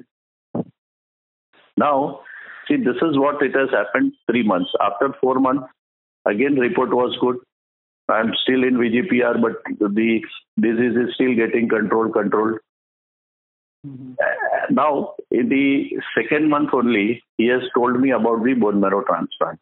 The next line, once you are into complete remission, I would strongly advise that you are a very young patient of multiple myeloma, because multiple myeloma is a disease after 60-65 only. 48 is a very young age as far as myeloma is concerned. So I would strongly advise that you do autologous bone marrow transplant. So you have to prepare yourself for bone marrow transplant after 6 months, because you require 6 cycles of lenalidomide, and so 6 months will be there. So you prepare for that. But ठीक है. So very second month only, I had inquired to various doctors in Mumbai. So Tata में doctor Naveen Khatri के पास गया हुआ था. Doctor Abhay Bhave asked me to visit doctor Tapan Saikia. तो ये सब कर रहा था. So then I came to know that there are hardly very few transplants were performed in India in multiple myeloma, for multiple myeloma. और Tata cancer में भी, एट्रैक में भी total transplant including leukemias and myeloma and all that thing, 100 transplant नहीं हुए थे in 2010. So they celebrated 100 transplant in, I think, 2011. The total 100 transplant. So ऐसे सिचुएशन में, are you there ना? Yes sir, yes sir. I'm here. Yeah. So 100 transplant जो है वो हुए नहीं थे. तो उधर थोड़ी वापस कि भाई मल्टीपल माइलोमा एक तो रेयर डिजीज है, सुना हुआ नहीं था लोगों ने भी, और डॉक्टरों ने भी, कई डॉक्टरों को नहीं मालूम है. तो अभी ऐसे सिचुएशन में transplant, let's do the transplant in US और यूके. तो मैंने सारे ये सोर्सेस से मेयो क्लिनिक का एड्रेस मंगा लिया, वहाँ ईमेल मंगा दिए, मेरे रिपोर्ट्स भेजे और सिस्टम पूछ ली भाई क्या करना है. रॉयल फ्री हॉस्पिटल लंदन से डॉक्टर अतुल शाह से मंगा लिया. And then I came to know that the estimate I got was 75,000 UK sterling pound only for transplant. Hospital charges, doctor's charges. Okay. This is only doctor's charges. Hospital charges and other charges are separate. Plus, I'll have to stay there for continuous for 6 months, or maybe for 1 year, or maybe for 2 years also. So altogether, वो सब expenses, आना जाना, visa, वहाँ पे rental करना. तो then I came to know that it will not be less than 3 to 4 crores for autologous bone marrow transplant. तो वो चीज सोच में थी. तो 29th of जुलाई, ये जून की बात कर रहे थे, अब 29th of जुलाई रात को मैंने मेरी वाइफ को बोला कल हमारी एनिवर्सरी है, 30 जुलाई हमारी एनिवर्सरी थी। तो आई टोल्ड हर कि मैं तुमको एक बड़ी गिफ्ट देता हूँ। बोलो कौन सी गिफ्ट? मैंने कहा I have decided to live more, and for that we'll sell our office and residence. थोड़ी देर तो शांति हो गई। She said okay, done. And 5th August को मैंने I used to stay in Chembur Diamond Garden, near Diamond Garden. तो मेरा घर और office within a week I sold. Okay. And within 15 days, I shifted to Kandivali Thakur Complex and Thakur Village. So वहाँ rental करके, so we shifted on a rental base. In the meantime, one of my college friend, उनके घर पे मैं during my architecture college from 80 to 85, I had stayed in Matunga. उसके father Tata में he was doing research on cancer. And I used to call Dr. Jayanti Bhai Undevia as Bapuji only. उनको भी मिला. So then the subject of transplant came. He said, Dilip, as तू मैंने बापूजी कहे छे ना, मैं मतलब तू मुझे बापूजी बोलता है ना, तो बापूजी है ना, वो ऑर्डर करते हैं, you are not going to London, you are not going to US, everywhere treatment is same, you are going to Dr. Tapan Saikia. And he is doing transplant in Jaslok as well as in Prince Ali Khan, but you are doing your transplant in just Prince Ali Khan only. This is my order. I said, okay बापूजी, तुम्हारा order, मतलब मेरे father तो नहीं कहे, father figure मेरे को, जिनको father मानते भी है और बोलते भी है, वो ऑर्डर कर रहे, तो बोले आपका सर, आपका हुक्म जो है सर आंखों पे, मैं वही करूंगा। तो मुझे जवाब तो दो, आपने इतना ऐसे क्यों बोला? He said 1982 में डॉक्टर तपन सैकिया ने इंडिया का फर्स्ट ट्रांसप्लांट किया था, बोन मैरो ट्रांसप्लांट, और that was an allogeneic one, जिसमें HLA मैच करते हैं सेल्स के, donor cells and recipient cells. वो डोनर सेल्स और वो मैच मैंने किया हुआ था।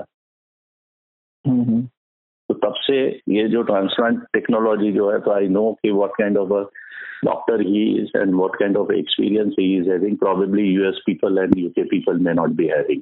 Okay. So you should do that only. And that girl is still surviving. He told me that. Then I met Dr. Saikia, and then, you know, I had gone for a transplant in 2011. March 19th को मैं होली थी, सवेरे होली खेला हूँ, शाम को होली के शाम को मैं एडमिट हो गया था प्रिंस अली खान हॉस्पिटल में।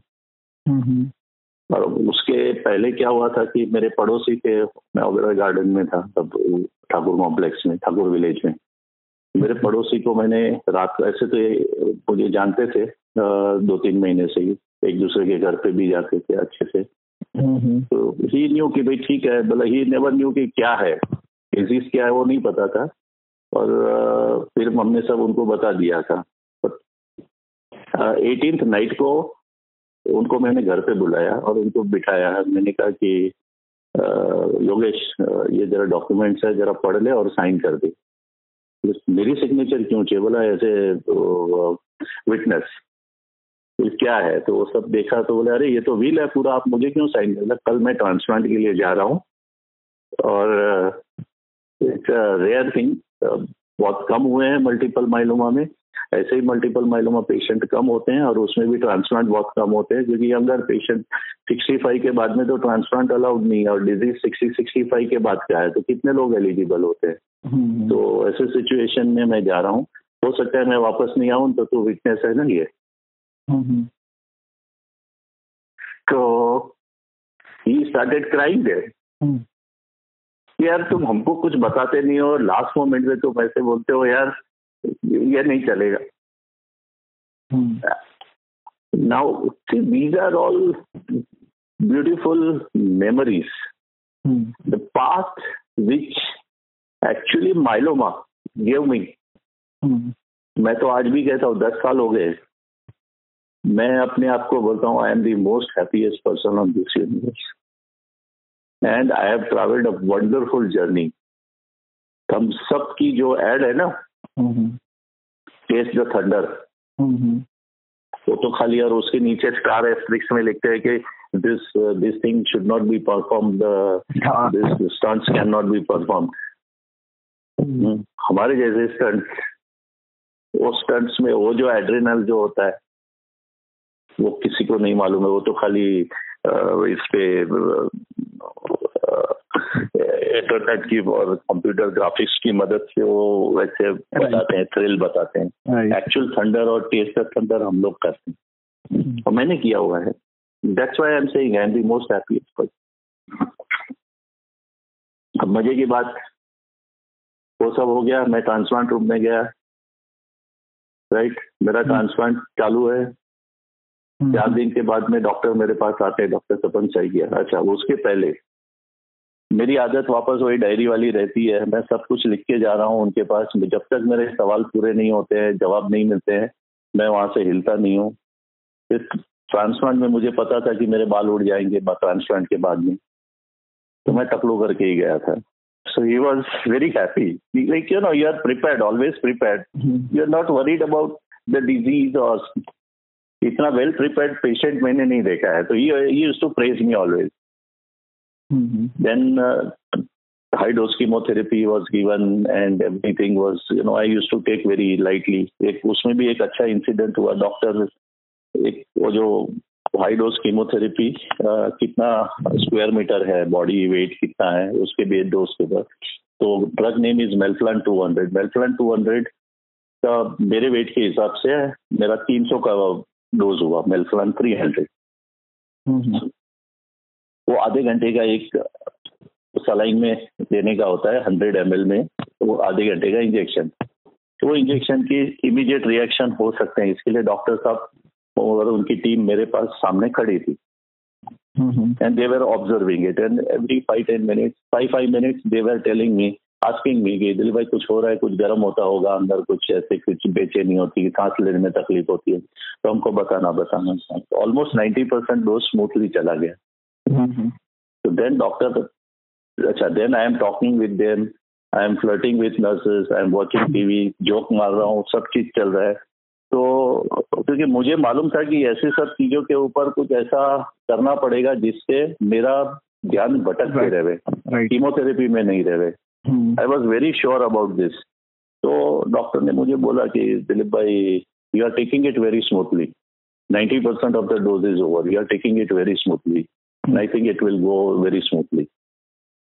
तो भी मैं जोकिंगली उनको बोला कि डॉक्टर साहब, जो 1-1 लीटर विस्की पी जाता है उसको 300 ml में क्या होएगा?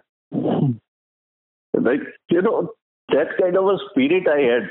Now I never knew कि ये सब चीजें, ऐसी स्ट्रेंथ कहाँ से आई, ये करेज कहाँ से आया है, वो मुझे नहीं मालूम है। But yes, it has happened, that is the truth. और ये जो स्टोरी मैं बता रहा हूँ ना, ऐसी स्टोरी पहले भी, जैसे पेशेंट एंगेज करके एक, आपको पता होगा, पेशेंट एंगेज करके कंपनी है। अगेन ये पेशेंट की इंस्पिरेशन स्टोरी वहाँ पे भी ऑलरेडी प्रिंट हो चुकी है।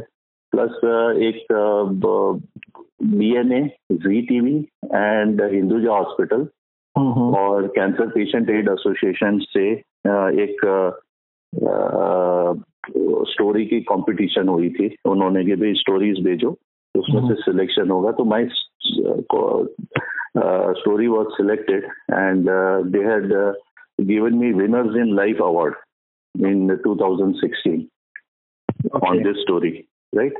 उसके बाद में 2019 में I was given another award which is Victor Award by We Care Foundation from Tata Hospital।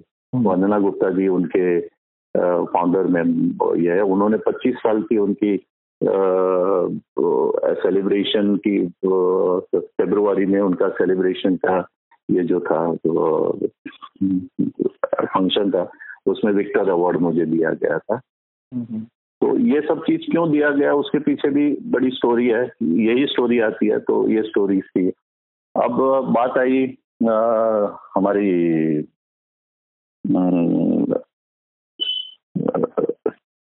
Tapan Saikia 4 दिन के बाद मेरे पास आए.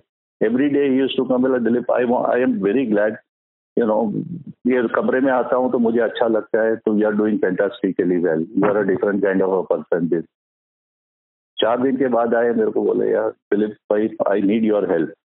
I am in transplant room, my numbers are going down and he needs my help. I could not understand. He said, मैं बोला बोलो मैं क्या हेल्प कर सकता हूँ. तो बोले यार there is another person who is getting transplanted 2 days after you. I did only transplant. He is in Gaslock Hospital. So that bugger is a film celebrity. तो हर आधे घंटे में 1 घंटे में मेरे को फोन करता है कि मेरे को ये हो रहा है, मेरे को वो हो रहा है. Now he is of your age only and जो चीज तुमको होना चाहिए वो चीज उसको होगा. Here you are enjoying. I am using word enjoying. It's not enjoy. This treatment is not enjoyable. But the way you are behaving, you are a very disciplined and very cheerful person. उधर वो हर 1 घंटे में मेरी मेथी मार रहा है. मुझे इतना परेशान कर रहा है कि पूछो मत, ये हो रहा है वो हो रहा है, इसका कुछ करो. Now I can't do anything. Once the high dose chemotherapy is given, then wait and watch. मैं उसको सलाइन और जो भी मेडिसिन देनी है वही दे सकता हूँ, एडिशनल मेडिसिन नहीं दे सकता हूँ. But they kept both of his brother and both of them are calling me. तो बोला क्या कर सकता हूँ. बोले तुम मुझसे बात करो कि 2 दिन पहले मेरा भी ट्रांसप्लांट चालू है और तुम्हारा भी है, तो फिर यू काउंसलर कि जो मेरे को हो रहा है वो तुमको अभी ये होगा.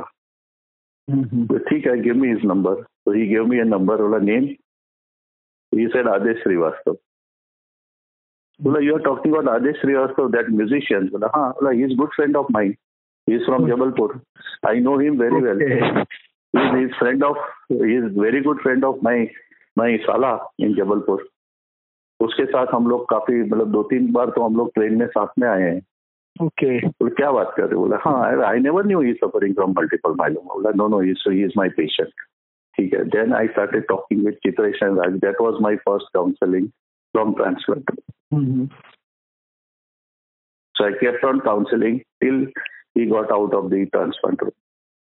Okay. Then we made him part of. Now after that counseling, the doctor got relieved. Then after a week or so, he again came with one proposal. Dilip, you did wonderful job. You kept that fellow quiet. Now he is behaving nicely. He knows everything now. And nurse also told me that the way Dilip bhai talk with that person, the way he is explaining is wonderful. So a thought which came to my mind that people like you should do something for multiple myeloma. So you tell me what should I do? What do you expect from me? बोला आप एक काम करो, एक spread awareness about multiple myeloma. बोला how? बोला you can do it. There are people. Then he showed me the websites of Tata. तो उसमें भी अधूरी पड़ी हुई है, कोई कंप्लीट नहीं है, उसमें कोई इंफॉर्मेशन नहीं है, कुछ नहीं. टाटा हॉस्पिटल की website about multiple myeloma. It is not operational since very good number of years. Basically, some doctors started. Then he himself became multiple myeloma patient and he died. After that, nobody is looking after this website and all that. So informations are not there. So you should do something. So give me one day. मैंने बहुत सोचा. दूसरे दिन मैंने उनको बोला doctor साहब, if I give you a commitment,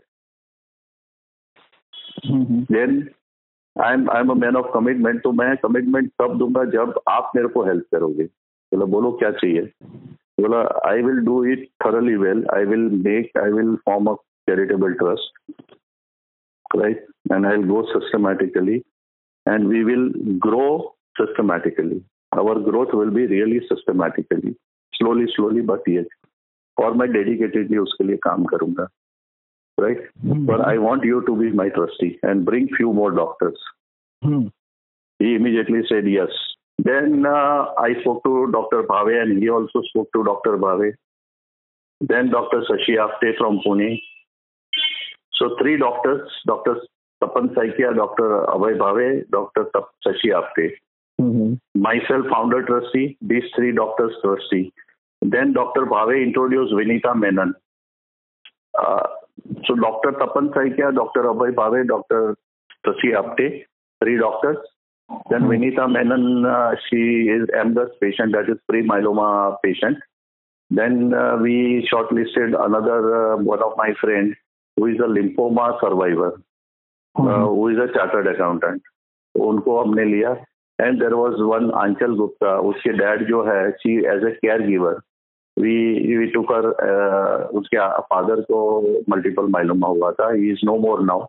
So she became the caregiver, patients and doctors. ऐसा combination करके हम लोग 8 trustee बने. And we formed the Myeloma Friends Charitable Trust. Okay. And then during my treatment, I used to go to this registrar and चल नहीं पा रहा था, फिर भी मैं कैसे भी करके रजिस्ट्रार के पास जाके ऐसे उसको 2012 में हम लोगों ने रजिस्टर कर काफी धक्के खाए हैं, क्योंकि वहाँ पे ब्राइब्स मांगते हैं. अब हमको ब्राइब्स देनी नहीं है. चैरिटेबल ट्रस्ट में हम लोग ब्राइब्स हमारे बेसिक एथिक्स के विपरीत कैसे जाएंगे. तो some of the other we convinced and we got the registration. उसके बाद में ATG and 12A income tax benefit ये वो सब फिक्स करके उसको अच्छे से हम लोग चलाए. Okay. Now my transplant was successful. I came back home and उसके अभी तक मेरी इम्यूनिटी डाउन थी. कुछ 1-1.5 महीने के बाद में मुझे अनदर सेटबैक हुआ. मुझे डेंगू हो गया. अभी इम्यूनिटी नहीं थी और डेंगू हो गया. Again I was hospitalised in Lilavati hospital. Again doctor 15-20 दिन हॉस्पिटलाइज रहा.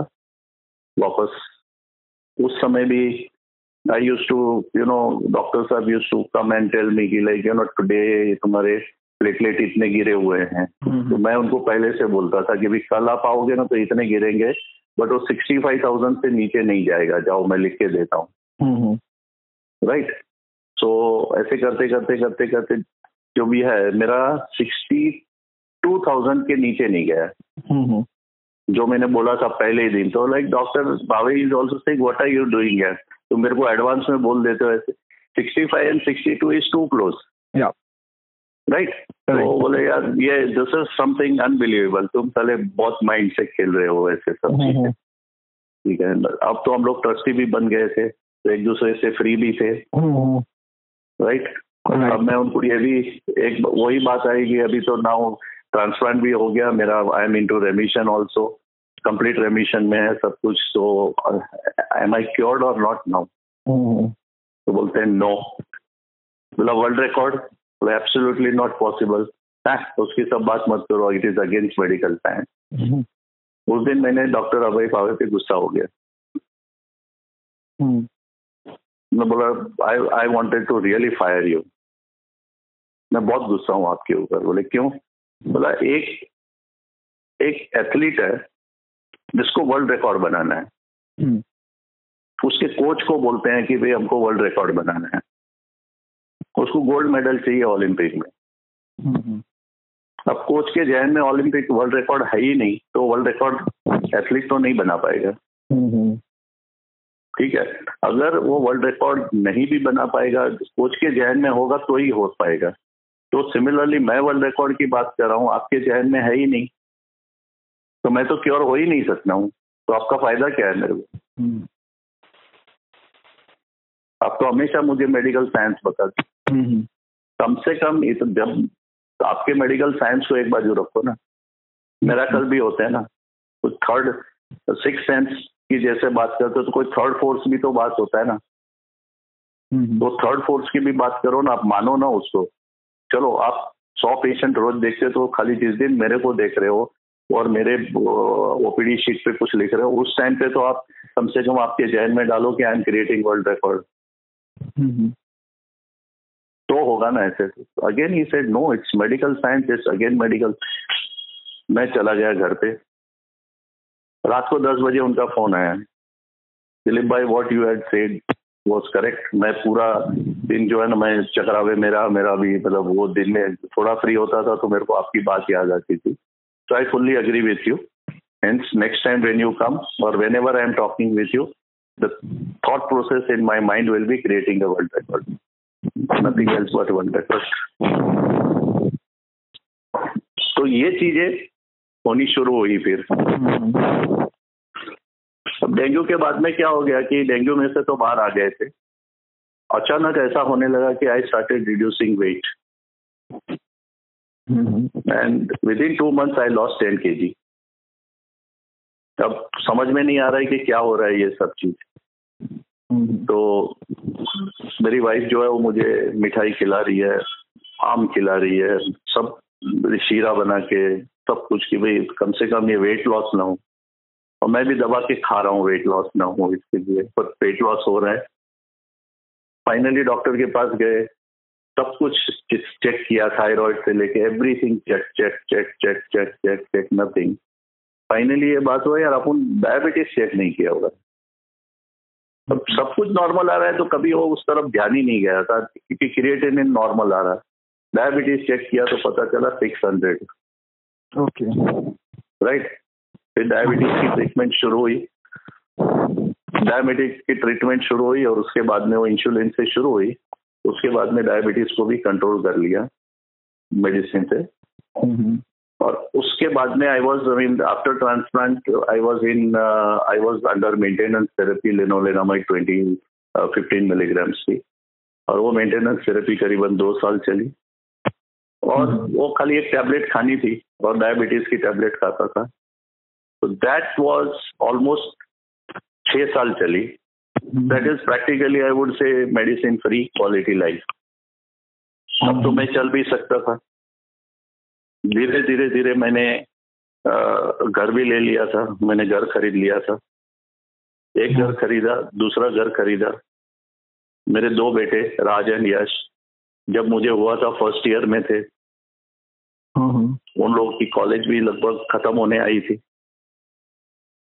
ठीक है, तो एवरीथिंग वाज गुड। बिजनेस मैंने सब लोग मेरे को बोल रहे थे कि दिलीप भाई ऑफिस बंद कर दो, फालतू का खर्चा बंद कर दो, सब लोगों को सैलरी वैलरी देना पड़े, आप काम नहीं कर पाओगे। और मेरा धंधा भी जीरो हो गया था क्योंकि मैं बाहर घूमूं नहीं, घूमने वाला आदमी घूमूंगा नहीं तो पैसे कहाँ से आएंगे। राइट। पर मैंने बिजनेस बंद नहीं किया, बिजनेस चालू रखा। जो लोगों को मैंने बोला जिन लोगों आपको कंटिन्यू करना है आप कंटिन्यू करो। अच्छा, जो भाई को और पार्टनर को 25% दिया था उन लोगों ने 6 महीने में छोड़ दिया है। क्यों छोड़ दिया? भाई साहब, डूबता हुआ जहाज में सबसे पहले चूहे भागते हैं। राइट। ये मैंने एक्सपीरियंस किया, ये कहावत को एक्सपीरियंस किया हुआ है कि जिनको अपन दे रहे हैं सामने से, जिनकी कोई हस्ती नहीं है, उनको 25% पार्टनरशिप दे दिया। उनको ये बोल दिया कि आप 1 लाख रुपया हर मेरे पास से ले लेना हर महीने। मतलब 12 महीने में 12 लाख रुपया आपके पास जाएंगे। जब हम लोग हिसाब करेंगे मंथ एंड ईयर एंड पे, तब पता चलेगा कि भाई आपका 12 लाख का मतलब 48 लाख की अगर प्रॉफिट हुई है तो आपको कुछ लेना देना नहीं है। अगर 48 लाख की जगह पे 1 करोड़ रुपया अगर हो गई तो आपके हिस्से में 25 लाख आएगा और 25 लाख में आपने 12 लाख ले लिया है तो आपको 13 लाख रुपया और मिल जाएगा। और अगर समझ लो कि हमारा टर्नओवर 36 लाख हुआ तो सबके हिस्से में 4 हिस्से में करने जाएंगे तो 9 लाख रुपया आएगा, तो 3 लाख लॉस होगा। तो आपको 3 लाख रुपया वापस नहीं देना पड़ेगा, आपको लॉस नहीं होएगा। आपका 12 लाख पक्का, वो लॉस मेरा होएगा। मतलब you are only partner in profit, not in loss. उसके बावजूद ये चूहे भाग गए क्योंकि उनको पता था कि मैं ज्यादा नहीं जीऊंगा। तो ये तो पहले ही 6 महीने में मैंने सारी दुनिया देख ली थी कि who is with me and who is not with me. Right. और उसके बाद में जो मेरी स्ट्रेंथ और मेरी जो चीज निकल के आई है टुडे आफ्टर 10 years, जो मैंने बेचा था और उस समय जो मेरी वर्क थी ना, उससे आज करीबन 5-6 गुनी ज्यादा है। और उससे भी ज्यादा स्ट्रेंथ अगर मैं बोलूं तो मेरे पास ऐसे ऐसे लोग हैं जिनको हम खाली एक हुक्म, एक फोन करें कि भाई साहब मेरे को ये चाहिए, तो दूसरी सेकंड में मेरे पास हाजिर हो जाएंगे, जो मेरे कोई रिश्तेदार नहीं है। This is what is the इज्जत कमाई हुई है या ये हमारी वर्थ है, ये वैल्यू है। कि कोई जगह पे जाके खड़े रहो तो सबसे पहले बोलेगा दिलीप भाई आप आगे आ जाओ, आपको पीछे उधर रुकने की भी जरूरत नहीं है। वो अपना भाषण रोक लेगा और बोलेगा दिलीप भाई आप आगे की फर्स्ट रो में आके आ जाओ या आप स्टेज पे आ जाओ। दिस इज द इज्जत। ये इज्जत तब कमाई हुई है कि जब इतना काम किया हुआ है लोगों के लिए। आज अपने को समझ में आ रहा है। राइट। और अभी आपका फोन मैंने बोला ना कि आप होल्ड करिए, क्या फोन आया पता है मुझे? मुझे ये चीज बताओ, कोविड में, ये कोविड के 2 महीनों में आपने ये सब चीज सुना, पूरी दुनिया रो रही नहीं कि बिजनेस बंद है, बिजनेस बंद है। बिल्कुल ठीक है। कोविड में मैंने 7 प्रोजेक्ट साइन किए हैं नए, कोविड के वक्त, कोविड के अंदर ही अभी, मतलब मैं I am talking about April महीने की बात कर रहा हूँ। Okay, that is great. और अभी एक जो फोन आया ना, मैंने बोला मुझे लेना पड़ेगा। Another 2 or 3 projects in line up. मैंने बोला मैं आधे पौने घंटे के बाद में मैं बात करता हूँ। बोला ये आपको ही करना है। दिस इज व्हाट इज, मतलब the thing is I am unstoppable. Yes you are. Cancer can not stop. तो कोविड तो क्या है? कैंसर, पैराप्लेजिया, डेंगू, डायबिटीज, अभी कोविड, ये क्या है? So I was after that, you know, diabetes के बाद में मैं एब्सोल्युटली मेडिसिन फ्री। और फिर मैं अपने वापस business expansion, myeloma friends expansion, वो सब चीज मैंने शुरू कर दी। राइट। और धीरे धीरे धीरे we started giving patient support group बनाया। Today I've got a WhatsApp group in which more than 225 patient and caregivers group is there with me. Okay. Okay. And I am spending almost 5 to 6 hours daily helping them, counseling and helping them. जिस दिन नरेंद्र मोदी साहब ने, हमारे prime minister साहब ने बताया कि आज से 21 दिन का लॉकडाउन है, फर्स्ट लॉकडाउन, मेरा अगर व्हाट्सएप पे मैसेज देखोगे तो within 15 minutes I sent a message कि दो I am in Jabalpur but किसी को मेडिसिन कहीं पे भी चाहिए होगी तो मेडिसिन पहुंचाने की जवाबदारी मैं लेता हूं। अगर आपको डॉक्टर की जरूरत है, कोई डॉक्टर के आपको सलाह सूचन की जरूरत है, डॉक्टर नहीं मिल रहा है, आप हॉस्पिटल नहीं जा पा रहे हो, आपके क्वेश्चंस मेरे को भेजो, I will help you in that particular thing. मैं ऑलरेडी 2 वेबिनार कर चुका हूँ अबाउट कोविड और फिर डॉक्टर्स के साथ में वेबिनार और माइलोमा पेशेंट्स। Okay, right. अभी तक मतलब ये कोविड की बात कर रहा हूँ। और अभी नेक्स्ट वीक में या ये वीक में मैं एक मेरा पर्सनल वेबिनार करने वाला हूँ। The name of that webinar is win over adversity before it kills you. Okay, this is the title of that. So I will give you that information about also. You can spread that also. Yes. जितने ज्यादा लोगों को मेरे experience share करूंगा मैं। जितने ज्यादा लोग सुनते हैं उतने ज्यादा अच्छी बात है। हाँ, तो ये हमको ये करना है। So I came into contact with lot of pharmaceutical companies during that this thing, lot of doctors. Then in 2017 I got an invitation from Indian Myeloma Congress. Indian myeloma congress 2016 में they conceived the idea of making Indian myeloma congress, image society करके formation हुआ। तो सारे myeloma specialist धुरंधर India के, right from doctor Mammen Chandy to doctor Tapan Saikia, doctor Velu Nair, doctor Biju George, ये doctor CM Vellore से, कोई कैलकाटा से, कोई टाटा से, वैसे doctor Pankaj Malhotra from CMC Chandigarh, doctor अपने Joseph John from Ludhiana, doctor Renu Nair from Calcutta, doctor Hari Menon from Bangalore. ये सब लोग मतलब काफी बड़ी उन लोगों ने 2017 में दिल्ली में 3 दिन का मेडिकल सेमिनार था। तो that invitation came to me and immediately I accepted, and me and Vinita went for that seminar, medical seminar. That was our first experience. We spent, as a patient, we spent 3 days in medical seminar, जो हमको ऊपर से bouncer ही जाता था because all medical terminology, but they were discussing about myeloma. And we were acknowledged there कि like Myeloma Friends is there who is helping cancer patients and spreading awareness about myeloma. There was another organization called Yoddha. Yes. Another that Yoddha was started by Rakesh Yadav, who is no more now, myeloma patient only, and his father was from army. So इन लोगों ने Yoddha चालू किया था. So his father also died 2 years back. So उन लोगों ने उनकी वाइफ है अभी, तो she is working with Tata consultancy in, तो वहाँ से वो योद्धा ऑपरेट कर रही है. And Yoddha and myeloma friends are also in association with in association helping myeloma patients. So that is what it is. In 2016, I used to always, ये अभी पहले मैं इसका ही बात कंप्लीट कर देता हूँ. Indian myeloma congress. So Indian myeloma congress में हम लोगों ने माइलोमा फ्रेंड्स चैरिटेबल ट्रस्ट पहली बार रिकॉग्नाइज हुआ. Then I came in contact with so many doctors, almost like 200 hematologists pan India.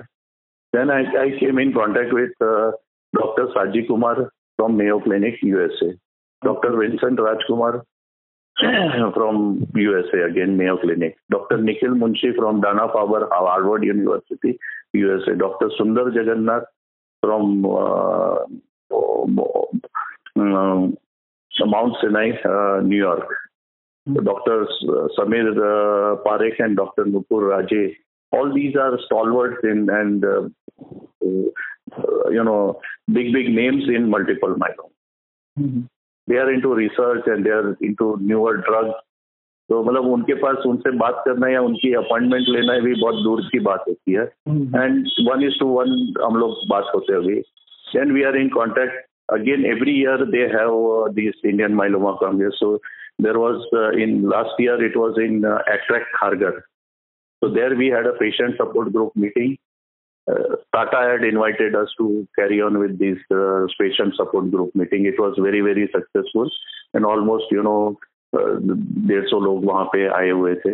Then this year we in January we had in Hyderabad, NIMS में, Nizam Institute of Medical Science. वहाँ पे भी करीबन 200-250 लोग आए हुए थे. And I was there in their panel. I was on dais with all these stalwarts, Dr. Saji Kumar and Dr. Sundar Jagannath. And I addressed all of them. I made them dance 200 people in that hall. Okay. Yeah. Very simple thing. गांव वाले लोग जिनके पैरों में चप्पल नहीं है, ऐसे patients जब 5-10 मिनट के लिए डांस करते हैं, यू कैन इमेजिन कि कितनी खुशी होती. राइट. राइट. कितना बड़ा उनके जीवन में एक रोल आ गया उस 5 मिनट के लिए, जो जिंदा रहने की बात आती है. That 5 minutes is like 5 years और मे बी 5 जन्म की बात आती है for a cancer patient. Right. So we are associated with so many doctors for the world over. In 2019, I also got an invitation from Germany, from Myeloma Patient Europe. Myeloma Patient Europe is an organization, charitable organization, parent organization from all European myeloma groups, myeloma NGOs. So they had invited me. So I and my wife both had gone there and represented the Indian myeloma NGOs, myeloma friends, in Europe. वहाँ पता चला कि भाई वहाँ की system में क्या है और क्या नहीं है और कैसे इन लोग कर रहे हैं, पेशेंट ग्रुप एडवोकेसी कैसे करते हैं.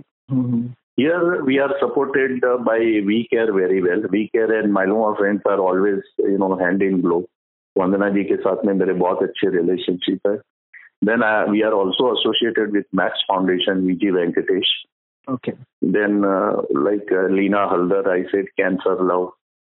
Then Indian Cancer Society, Okay. this Dr. Naveen Kshatriya, he is a secretary. He himself is a myeloma patient. Okay.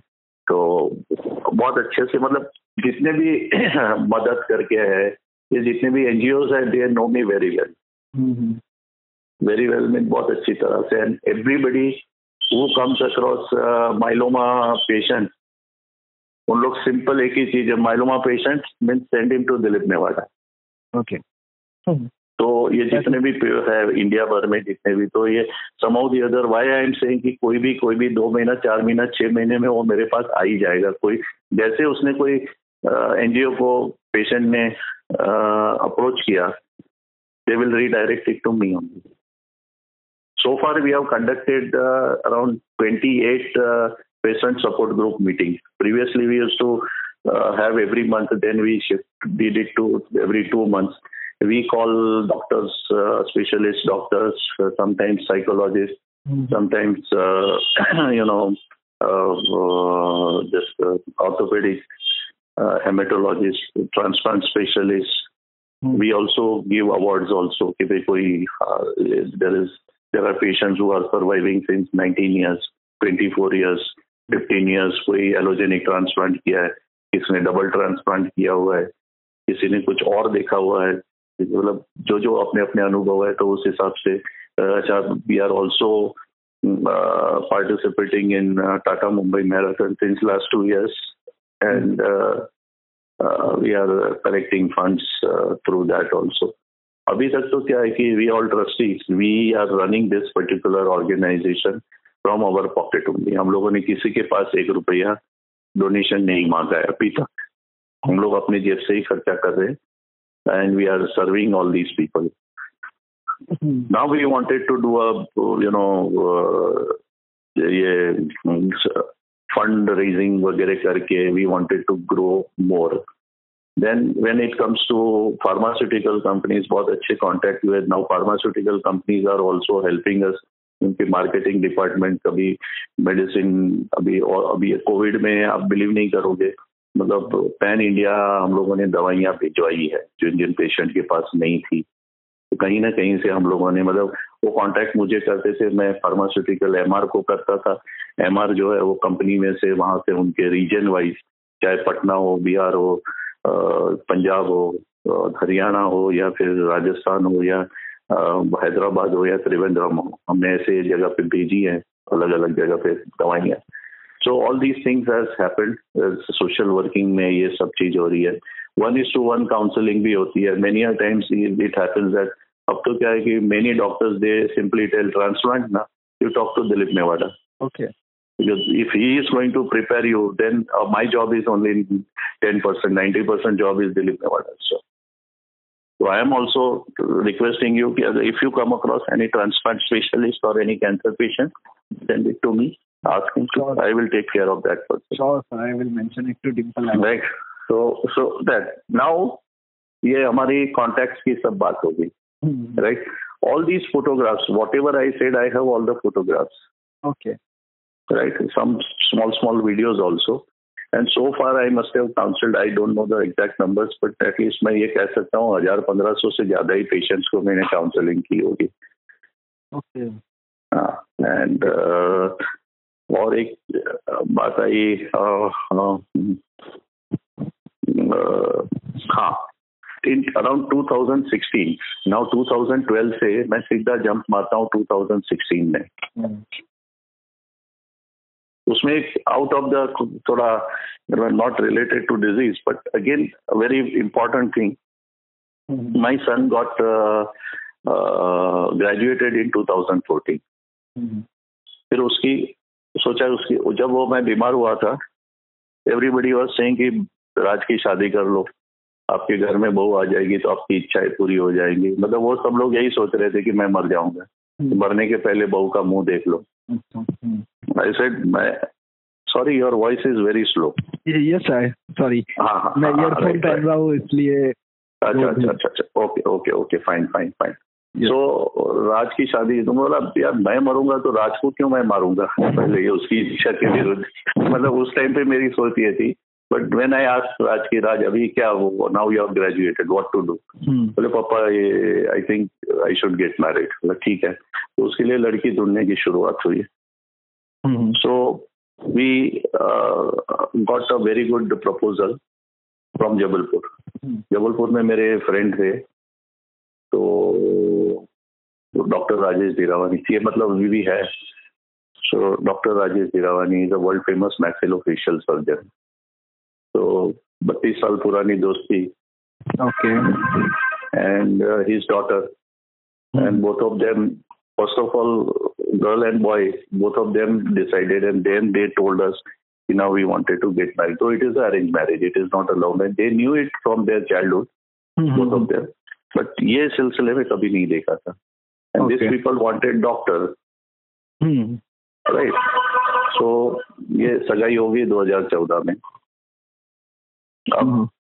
अब बात ये आई कि अब शादी करनी है.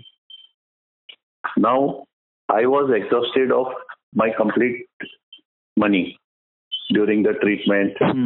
Plus ये घर खरीदा, घर का इंटीरियर्स किया, ऑफिस मैंने खरीद ली थी, ऑफिस भी खरीद ली थी, और ये लॉस में ऑफिस भी चलाई 3-4 साल. राइट. तो अभी क्या था कि जो पैसा आ रहा था, आज कमाया आज खाया.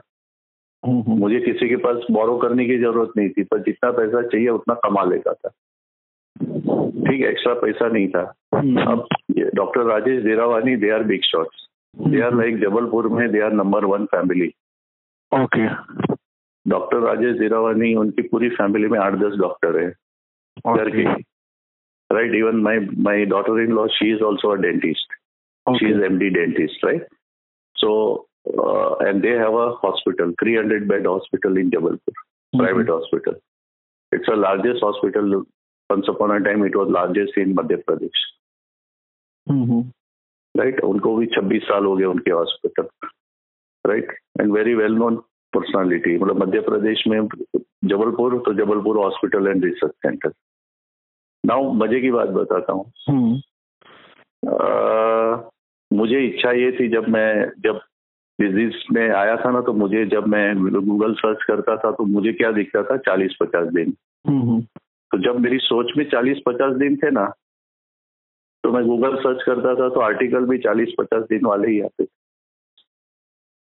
फिर जब जीने की इच्छा शुरू हुई ना, तो ज्यादा, तो धीरे धीरे वो 40-50 दिन से 2 महीने से 4 महीने हुए, 4 महीने से 6 महीने हुए, 2 साल, 3 साल, 5 साल, 7 साल, 10 साल, 20 साल, क्योर. राइट. उस प्रकार से वो अच्छे होते गए.